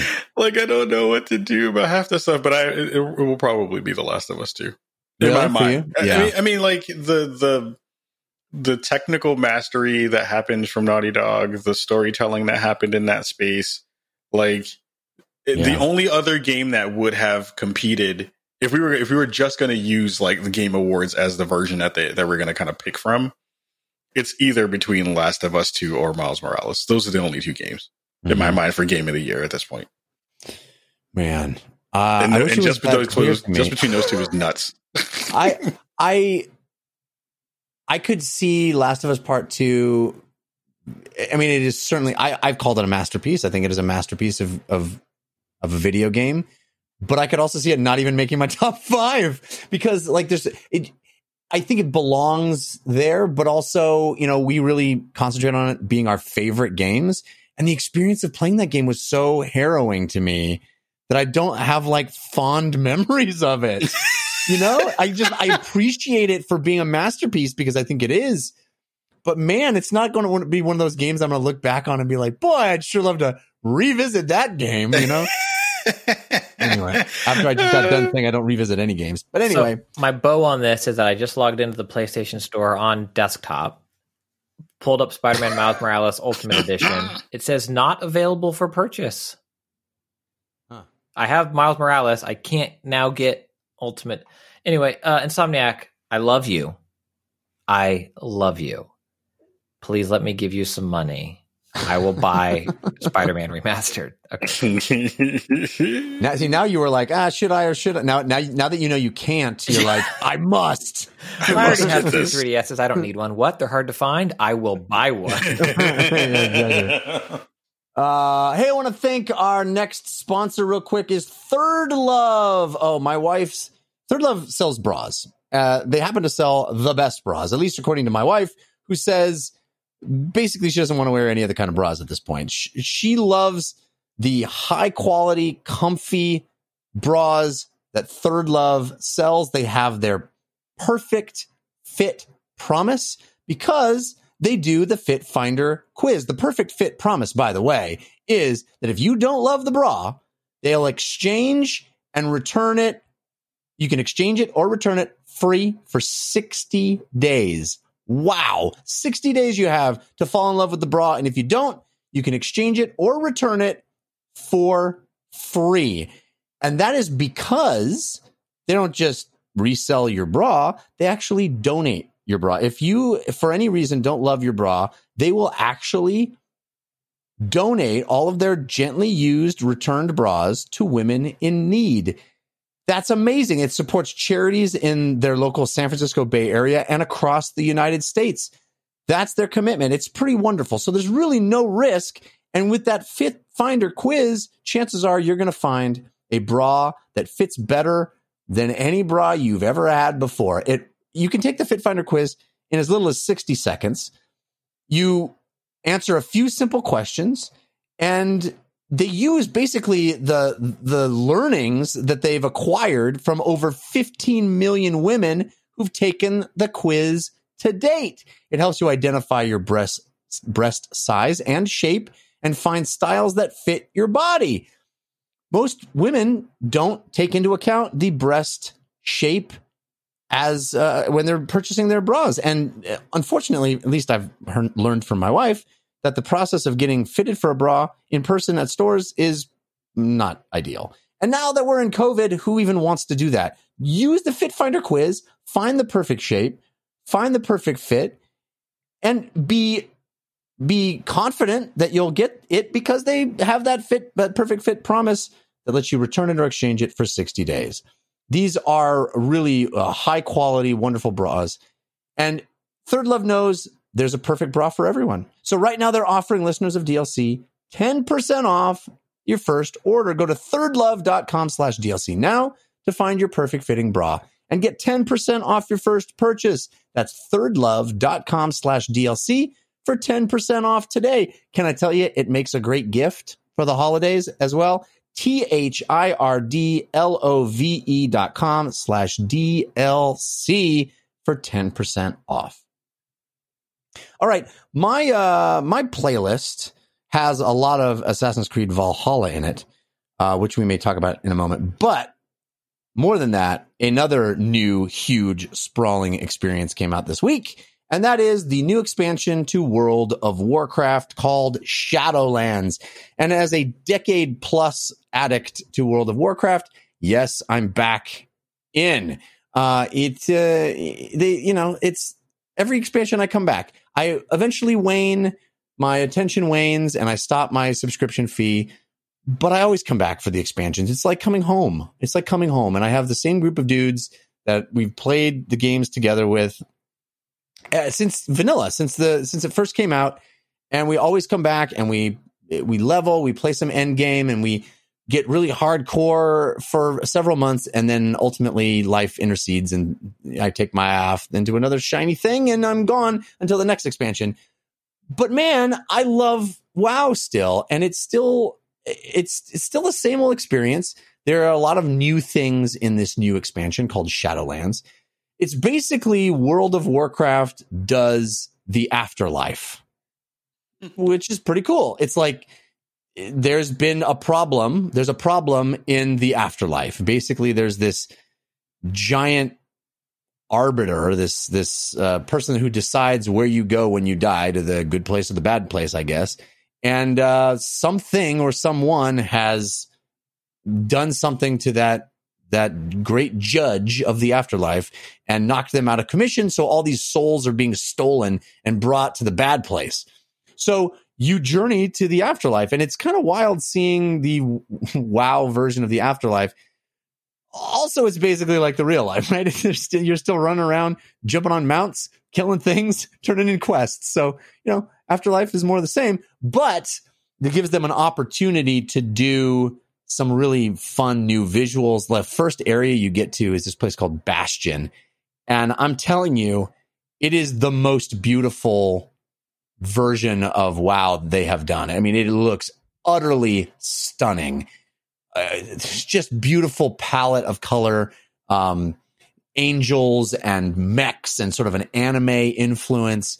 It's wild. And the second area you go to is Maldraxxus, which is like demons and bones and giant statues of Skeletor looking things. And it's wild. And then the third place you go to is like Midsummer Night's Dream. It's fairies and wisps and that kind of stuff.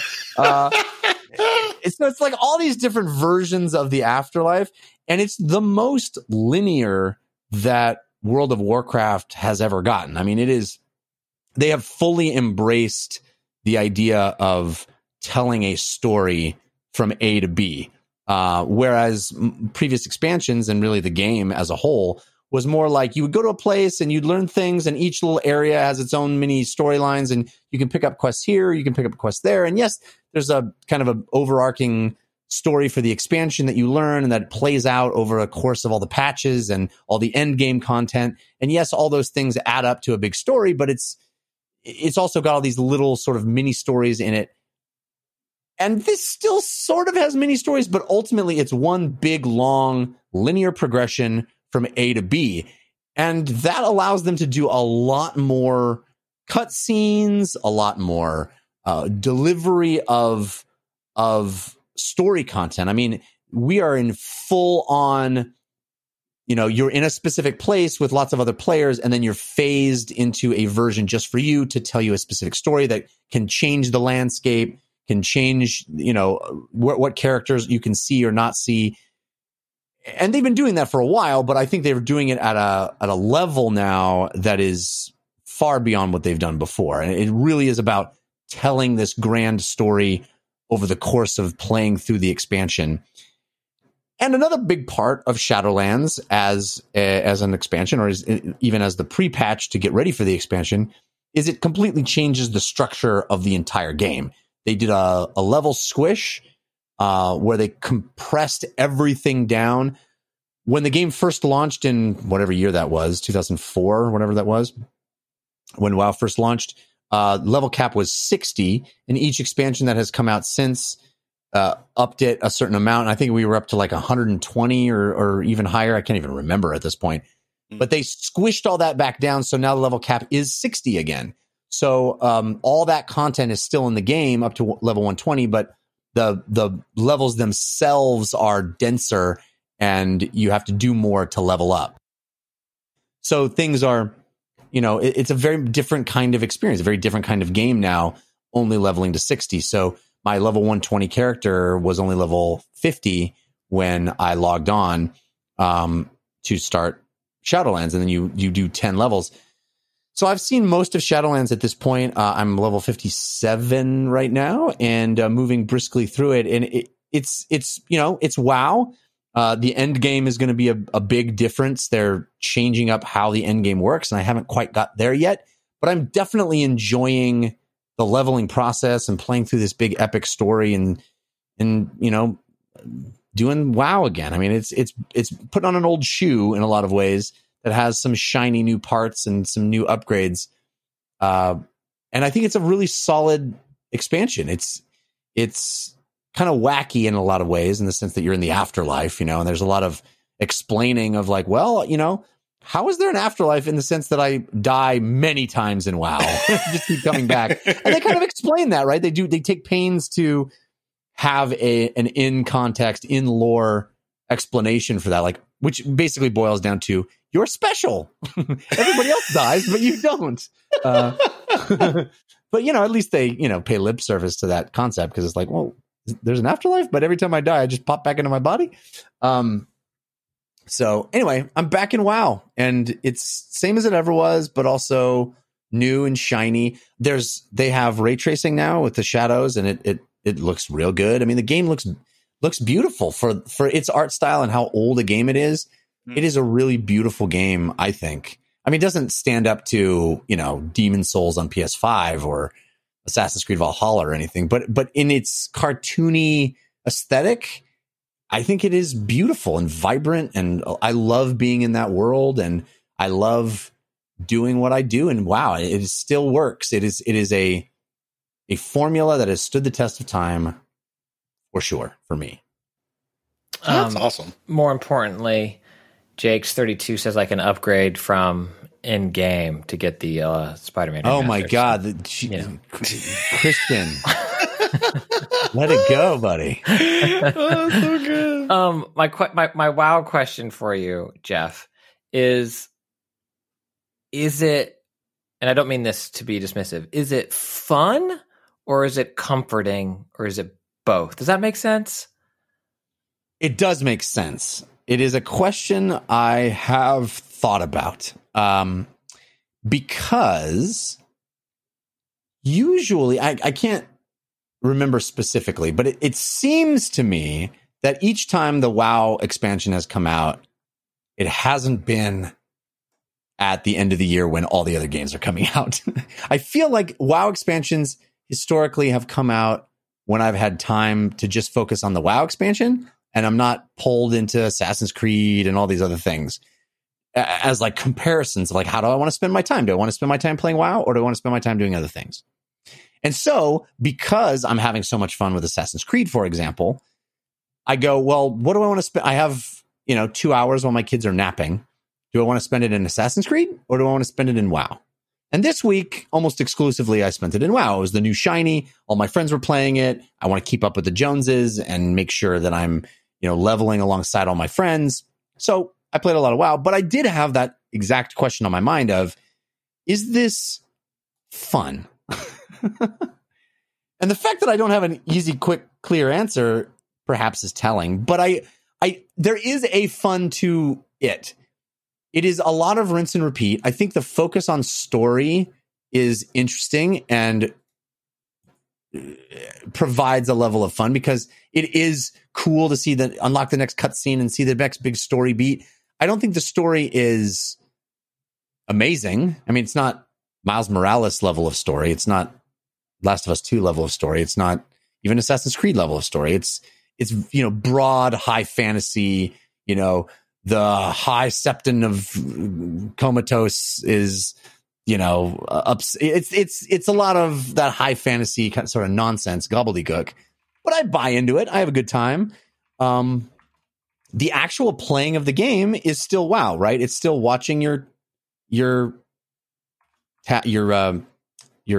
action bar and waiting for your cooldowns to be done and doing the next thing, doing your progression, trying to be as efficient as possible with your progression of skills. And there's a joy in that. And I think when I get to endgame, endgame is really where it's at. It's really what tests your level of skill. And that's the fun. Playing through each expansion is this like, do what you're told, go to a place, do the next thing, go to a place, watch a cutscene, go to a place. But I guess you could sort of reduce all video games to that in a certain sense. Yeah. So I don't know. I am enjoying it. I guess that's the answer that I'm looking for is I am enjoying it.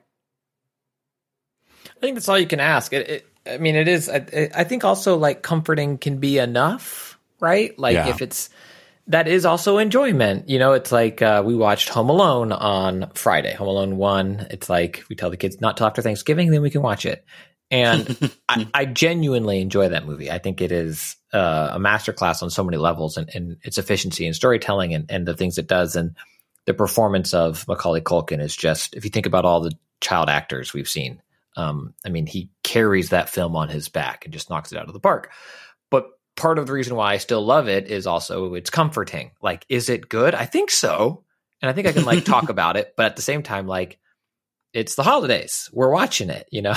Like, I made the joke to my wife. I was like, I can't wait for next year when we can add Die Hard too, you know? How old is it getting me to watch Die Hard? It's still holidays. But I think it's interesting with these games that are 30 years old. I'm exaggerating, but you know, well, I mean, half that. It's certainly half that. I think to put a more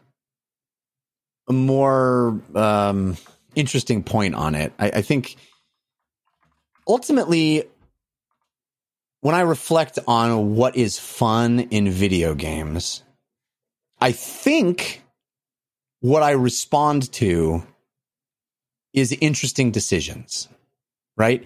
Is what I enjoy about an interactive experience is juicy, compelling decisions. For example, in Spider-Man, Miles Morales, which you can upgrade to the Ultimate Edition by pressing L1 on the home screen. It's easy to miss. A decision to be made. Do you buy the upgraded version or not? No, you have this abundance of powers in the middle of a big brawl. You have so many different ways to take down bad guys. And I love the experience of improvising my way through fights. Am I going to yank the weapon out of the bad guy's hand and swing it around and smack him? Am I going to leap into the air and swing myself?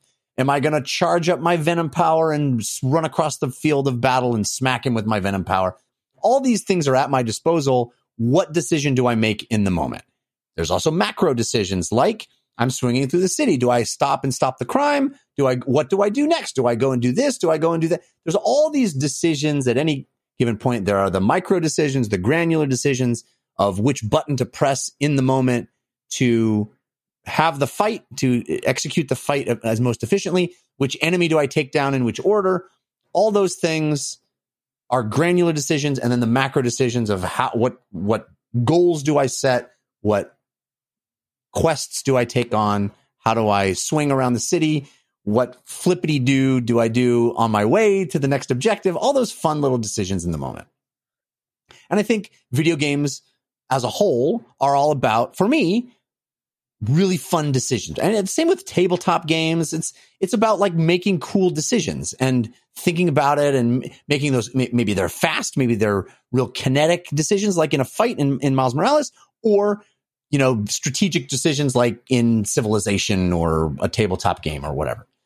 And the reason I bring that up is because with WoW, there are still lots of decisions to be made, but at a certain point, at least how I play, and I think is how most people play, when I'm leveling, I'm really sort of stripping away a lot of the decisions.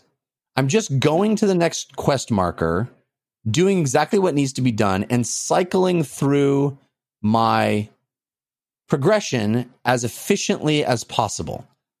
And so in a lot of ways, it's meditative, and you kind of remove the decision-making process. You're just sort of playing through, experiencing the world, seeing the cool new sights, getting a cutscene, but going and fighting the characters isn't like a Spider-Man fight where I'm making these granular decisions. It's more like engaging the enemy, stepping through my progression the same way I did with the last enemy, waiting for something to go off cooldown and using that thing. And I'm kind of not making decisions. Now, there are lots of decisions in World of Warcraft. Specifically, if you play PvP, there's tons of decisions to be made in a fight like that. And in Endgame, when you're actually trying to take down bosses that are super challenging and you have to figure out what's the trick to take down this boss, where do I stand? Where do I not stand? All those are fun decisions, and learning the fights, learning the dungeon, learning the boss fights. All those are decisions. But I think in the leveling process, I'm kind of not doing that, which is why it's the very long way for me to explain why it's harder for me to answer, am I having fun? Because sort of how I define fun in video games is the decision stuff. Yeah. It's interesting. I certainly, I've never been super into WoW, but I can relate to that. I feel like I can relate to that experience where I'm going to do the thing as I've done the thing 1,000 times so that I can get to the next thing to do the same thing again that I've done 1,000 times. Yeah. But I do enjoy it. I mean, to some extent, and not to make Andrea or others that are more into Destiny or Anthony mad, that's kind of what Destiny was for me for a time, where it was like, sure, I know what I'm doing. I do the thing to get the thing to do the thing. Now I have the thing. Now I'm going to go do the thing again to get the thing to have the thing, and I have the thing, and now I'm going to do the thing again. And like, but I loved it. Yeah. Yeah. Anyway, I'm still playing WoW 15 plus years later. And that's amazing. Yeah. I mean, it's a wild thing to have that kind of a relationship with the game world, and to revisit that, you take a year or two off of a game and then you come back to it. Like, that's really the only game like that for me. I don't have any other games that are like that I've had that long of a relationship with. I mean, I guess you could say Mario games, but it's not like going back to the same Mario game. It's going back to the same sort of loose vocabulary of Mario games. But I mean, this is actually the same game, and with the same people, and I go to the same places, and I'm playing the same character, and I revisit Stormwind and, all these locations that I know. It's a strange and kind of beautiful thing that I don't think I'll have again. I don't know of another MMO that'll ever capture me like this one. And I hope this game keeps trucking along. And even if it is repetitive and rote to a certain extent, it's a part of me, and I love it. Mm. That's awesome. Thanks. All right. Well, that was a lot. I do have one more sponsor I need to tell you about, and that's Headspace. Oh my gosh. Speaking of a lot, if things are a lot, the world is a lot. Everything is a lot right now. Headspace is a possible antidote to that, or at least a possible help with that. When life is stressful, like it is for everybody right now, you need stress relief that goes beyond quick fixes, and that's what a Headspace is all about. It's your daily dose of mindfulness, and they do that in the form of guided meditations in an easy-to-use app. Now, this is something that I got into right as COVID was starting. I had been wanting to get into meditation for a long, long time. I'd always wanted a way in. I'd tried it a few times, but I figured, Headspace was an app that I'd heard people talk about and talk positively about. And I figured if I had it on my phone, I would probably do it more often. And that's actually turned out to be true. And Headspace is one of the only meditation apps advancing the field of mindfulness and meditation through clinically validated research. So it can really actually make you feel better. If you're overwhelmed, Headspace has a 3-minute SOS meditation for you. It just helps you breathe. It just centers you. And having it on my phone has helped me be consistent. And really, that's what it is. It's about taking time to just check in, maybe be guided through a meditation, just a short period of time in the day where you're not overwhelmed by everything else. It can reduce stress, improve your sleep, boost focus, and increase your overall sense of well-being. You deserve to feel happier, and Headspace is the meditation made simple. Go to headspace.com/DLC. That's headspace.com/DLC for a free 1-month trial with access to Headspace's full library of meditations for every situation. It's the best deal offered right now. Head to headspace.com/DLC today. headspace.com/DLC. All right, that's going to do it for this episode of DLC. We do have parting gifts coming up, so stick around for those.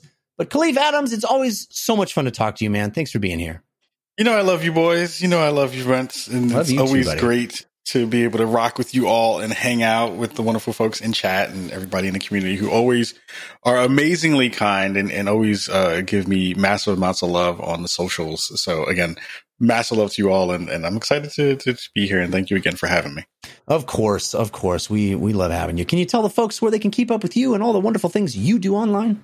Oh my goodness. We have a lot of cool stuff that's coming. You can find us over on the Fanbyte Network. We have moved over there in the past couple of months. They snagged us and picked us up, but you can find all of our stuff in all the usual podcast places. Any podcast apps that you have there, you'll be able to find us there. Wednesday nights, you can find us at twitch.tv/SpawnOnMe, where we record our live shows around 7 p.m. PST. youtube.com/SpawnOnMe is where you can find most of our new content there as well. And yeah, we're doing something pretty cool. I have gotten permission to take over our new basement in our new home to build out SpawnOnMe 2.0. So I'm really excited about continuing to figure out how the internet works in a basement. And that's pretty great. To figure that stuff out while trying to make the studio of my dreams to be able to bring you all this wonderful content. So, yeah. I have seen video of this space, and I am extremely jealous that you have all that room. It looks like you're going to be able to have a real studio, man. It's going to be awesome. I'm excited to see what you do next. It's really cool. Shout out to my electricity bill. It's going to be dope. Yeah, man. Yeah. No joke on that. Christian Spicer, what about you? What do you got going on this week? Just plugging back into reality, man. That's going to be... I had a nice... Just trying to upgrade that Spider-Man is what I thought you were going to say. No, I figured that problem has been solved. I can't... What a roller coaster of an episode this was for me personally. Yeah. I need to thank chat. We all were brought along that ride, however unwillingly. It was like a Miles Morales web line to the top of the tallest building with a L3 dive on the way down with a web line saving you at the very last minute. And then someone yelling, "Hey, Spider-Man!" And then I come back to them and dance with that person. It was that moment for me. Twitter's the best way, at Spicer, SPICER. And also get lights that don't get hot. I'm sure someone's told you this before, but the color tone stuff might be a little different than like actual kind of other studio lights, but it will save you. It will save you in the end. Thank you. I mean, I don't know. I like sweat. I like watching sweat on YouTube videos. So you do what you want, but I like sweat. Hey guys, I'm big playing Spider-Man and cooking ribs off these lights. Let's tune in. As for me, you can follow me on Twitter. I'm at Jeff Kanata, which is spelled with 2 N's and 1 T. Lots of other shows for you to check out if you're so inclined. I've got a movie and TV show review show called the Slash Filmcast, which you can find at slashfilmcast.com. On that show, I make limericks as reviews of movies, and you can order a limerick your very own for any reason, maybe a holiday gift for a loved one or yourself, or for any reason. I sell them over on cameo.com, cameo.com/Jeff Kanata is where you find me. You can see examples of messages I've done for people. It's really a message of any kind you want. I just happen to focus on limericks because that's what I do. I also do a show about science that we make funny. It's called We Have Concerns. We talk about science and laugh along the way. You can check that out at wehaveconcerns.com. I do a long-form Dungeons & Dragons show called The Dungeon Run. I'm super proud of that show. Long-form storytelling, really cool serialized, like it's our own Game of Thrones. Check that out over... on YouTube really is where you should find that. You can find it as an audio show as well, either on YouTube or wherever you get podcasts. You can search for The Dungeon Run and you'll find us, or you can tune in live Wednesday nights at 6 p.m. Pacific time at caffeine.tv/The Dungeon Run. And then finally, Thursdays at 3 p.m. Pacific time, I'm streaming a show about sports, football, for the fan-controlled football league. And Kahlief was on. He was just on a couple weeks ago, talking about sports with us. It was a blast. You should check that out on Thursdays, 3 p.m. Pacific time, twitch.tv/FCF for fan-controlled football. All right, that was a lot. But we're going to wrap the show up now with our parting gifts. Hey, give us a suggestion of what to do this week. Give us a party gift. Kahlief, do you have a suggestion to help people get through their week? I have two really quickly. The new Kevin Hart comedy special is brilliant and fantastic. I love stand-up comedy, and getting a chance to see Kevin Hart talk about not only the world that we live in due to COVID, because he had COVID. He basically did the show in his house. Yeah, I saw that. Like, I saw the ad for it. It was like in his living room or something, which is like 12 times larger than any mortal's living room. But yeah, it is unreasonable to have a full comedy stage in your living room. He's also kind of short, in your house. So it might be a normal. I'm kidding. That was so you basically said that they tilt shifted. Mm-hmm. Yeah, it's like how they shot the hobbits in Lord of the Rings, you know. But it's brilliant. He's talking about dealing with COVID. He's talking about political correctness. He's talking about a whole bunch of different things, and it was actually really, really smart and witty. I'm usually not a big Kevin Hart fan, but he actually kind of killed it this time. And the David Letterman, I've been loving the David Letterman special that he has. I think it's on Netflix as well, where he's just kind of going through and doing these wonderful interviews with folks. He's a master at his craft, and he has been forever, especially if you're an old person like me who appreciates his work. And he had a chance to sit down with Dave Chappelle in his hometown, and who is also one of the best comedians on the planet. And getting to see Dave just be as brilliant as possible and be as humble. Mm-hmm. It is a cool thing to see him grow into the human being that he's grown into, having watched him since his youth, back in New York and all the stuff that he's done. So those two things you should definitely check out and check out while you're looking for stuff to watch tonight.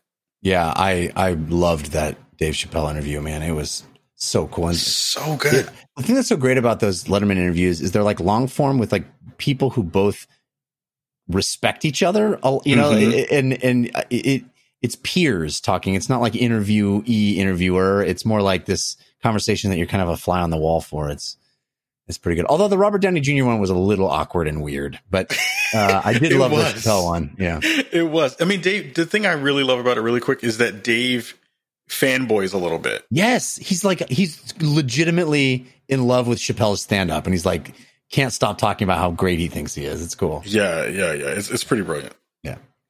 Christian Spicer, do you got a parting gift?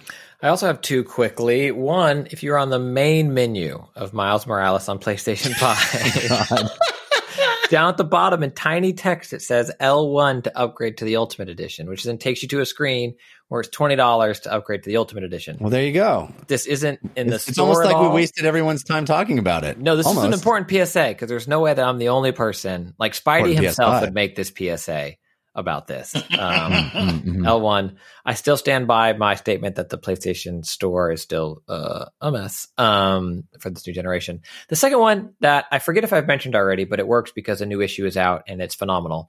Batman: The Adventure Continues, which is, I believe, only digital book. And if you're reading it on a computer screen, it's great because it is like 16:9. Or if you're on a tablet, turn the tablet and it fills it nicely.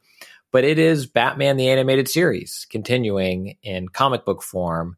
Deathstroke, Paul Dini, it's that team, and it's so good. And this last issue is Deathstroke came to town, who's new to this universe that wasn't in any of the Batman Animated Series comics. And there's also some longer mystery that's building. It's so well done. It's one of the best cartoons, best shows of all time, and the comics have been great over the years too. But seeing this official continuation has been an absolute treat. So I recommend Batman: The Adventure Continues. I have a suggestion for a show that just premiered on HBO Max. Hopefully, I don't know how many people have HBO Max. I do, because it comes with my cell phone subscription, I guess. Anyway, it's a new show that just debuted 3 episodes. I watched them all back to back. My wife and I decided to just give it a shot. The Flight Attendant. Whoa, this show is cool. It's got that actress from Bazinga. What's that? The Big Bang Theory. Oh yeah, she plays a flight attendant, the titular flight attendant, and she's like this party girl flight attendant, and then kind of gets wrapped up in this bigger plot I did not see coming. And dude, we're hooked. Like the mystery of it is really interesting. I'm into the show, man. I'm into the show. I hope that it continues on this pace. It's going to be one that comes out once a week. You know, it's not they release 3 to start, and then every Thursday will be new ones. So hopefully it lives up to the first 3 episodes. But I'm digging it. It's called The Flight Attendant on HBO Max. It's a Max original. We also have a listener suggested parting gift. This comes from Kyle, who writes into dlcfeedback@gmail.com. Hey guys, a few years ago, my brother and I, along with our wives, decided every second Sunday to get together to hang out and play board games in order to keep in touch more. With COVID this year, we quickly switched to virtual hangouts, and having PlayStation Share Play has been invaluable. It allows us, in 1-hour increments, to share our screens and share control. Since we started these now weekly virtual hangouts, we've played through Full Throttle, Day of the Tentacle, Grim Fandango, Until Dawn, Man of Maiden? I don't know that game.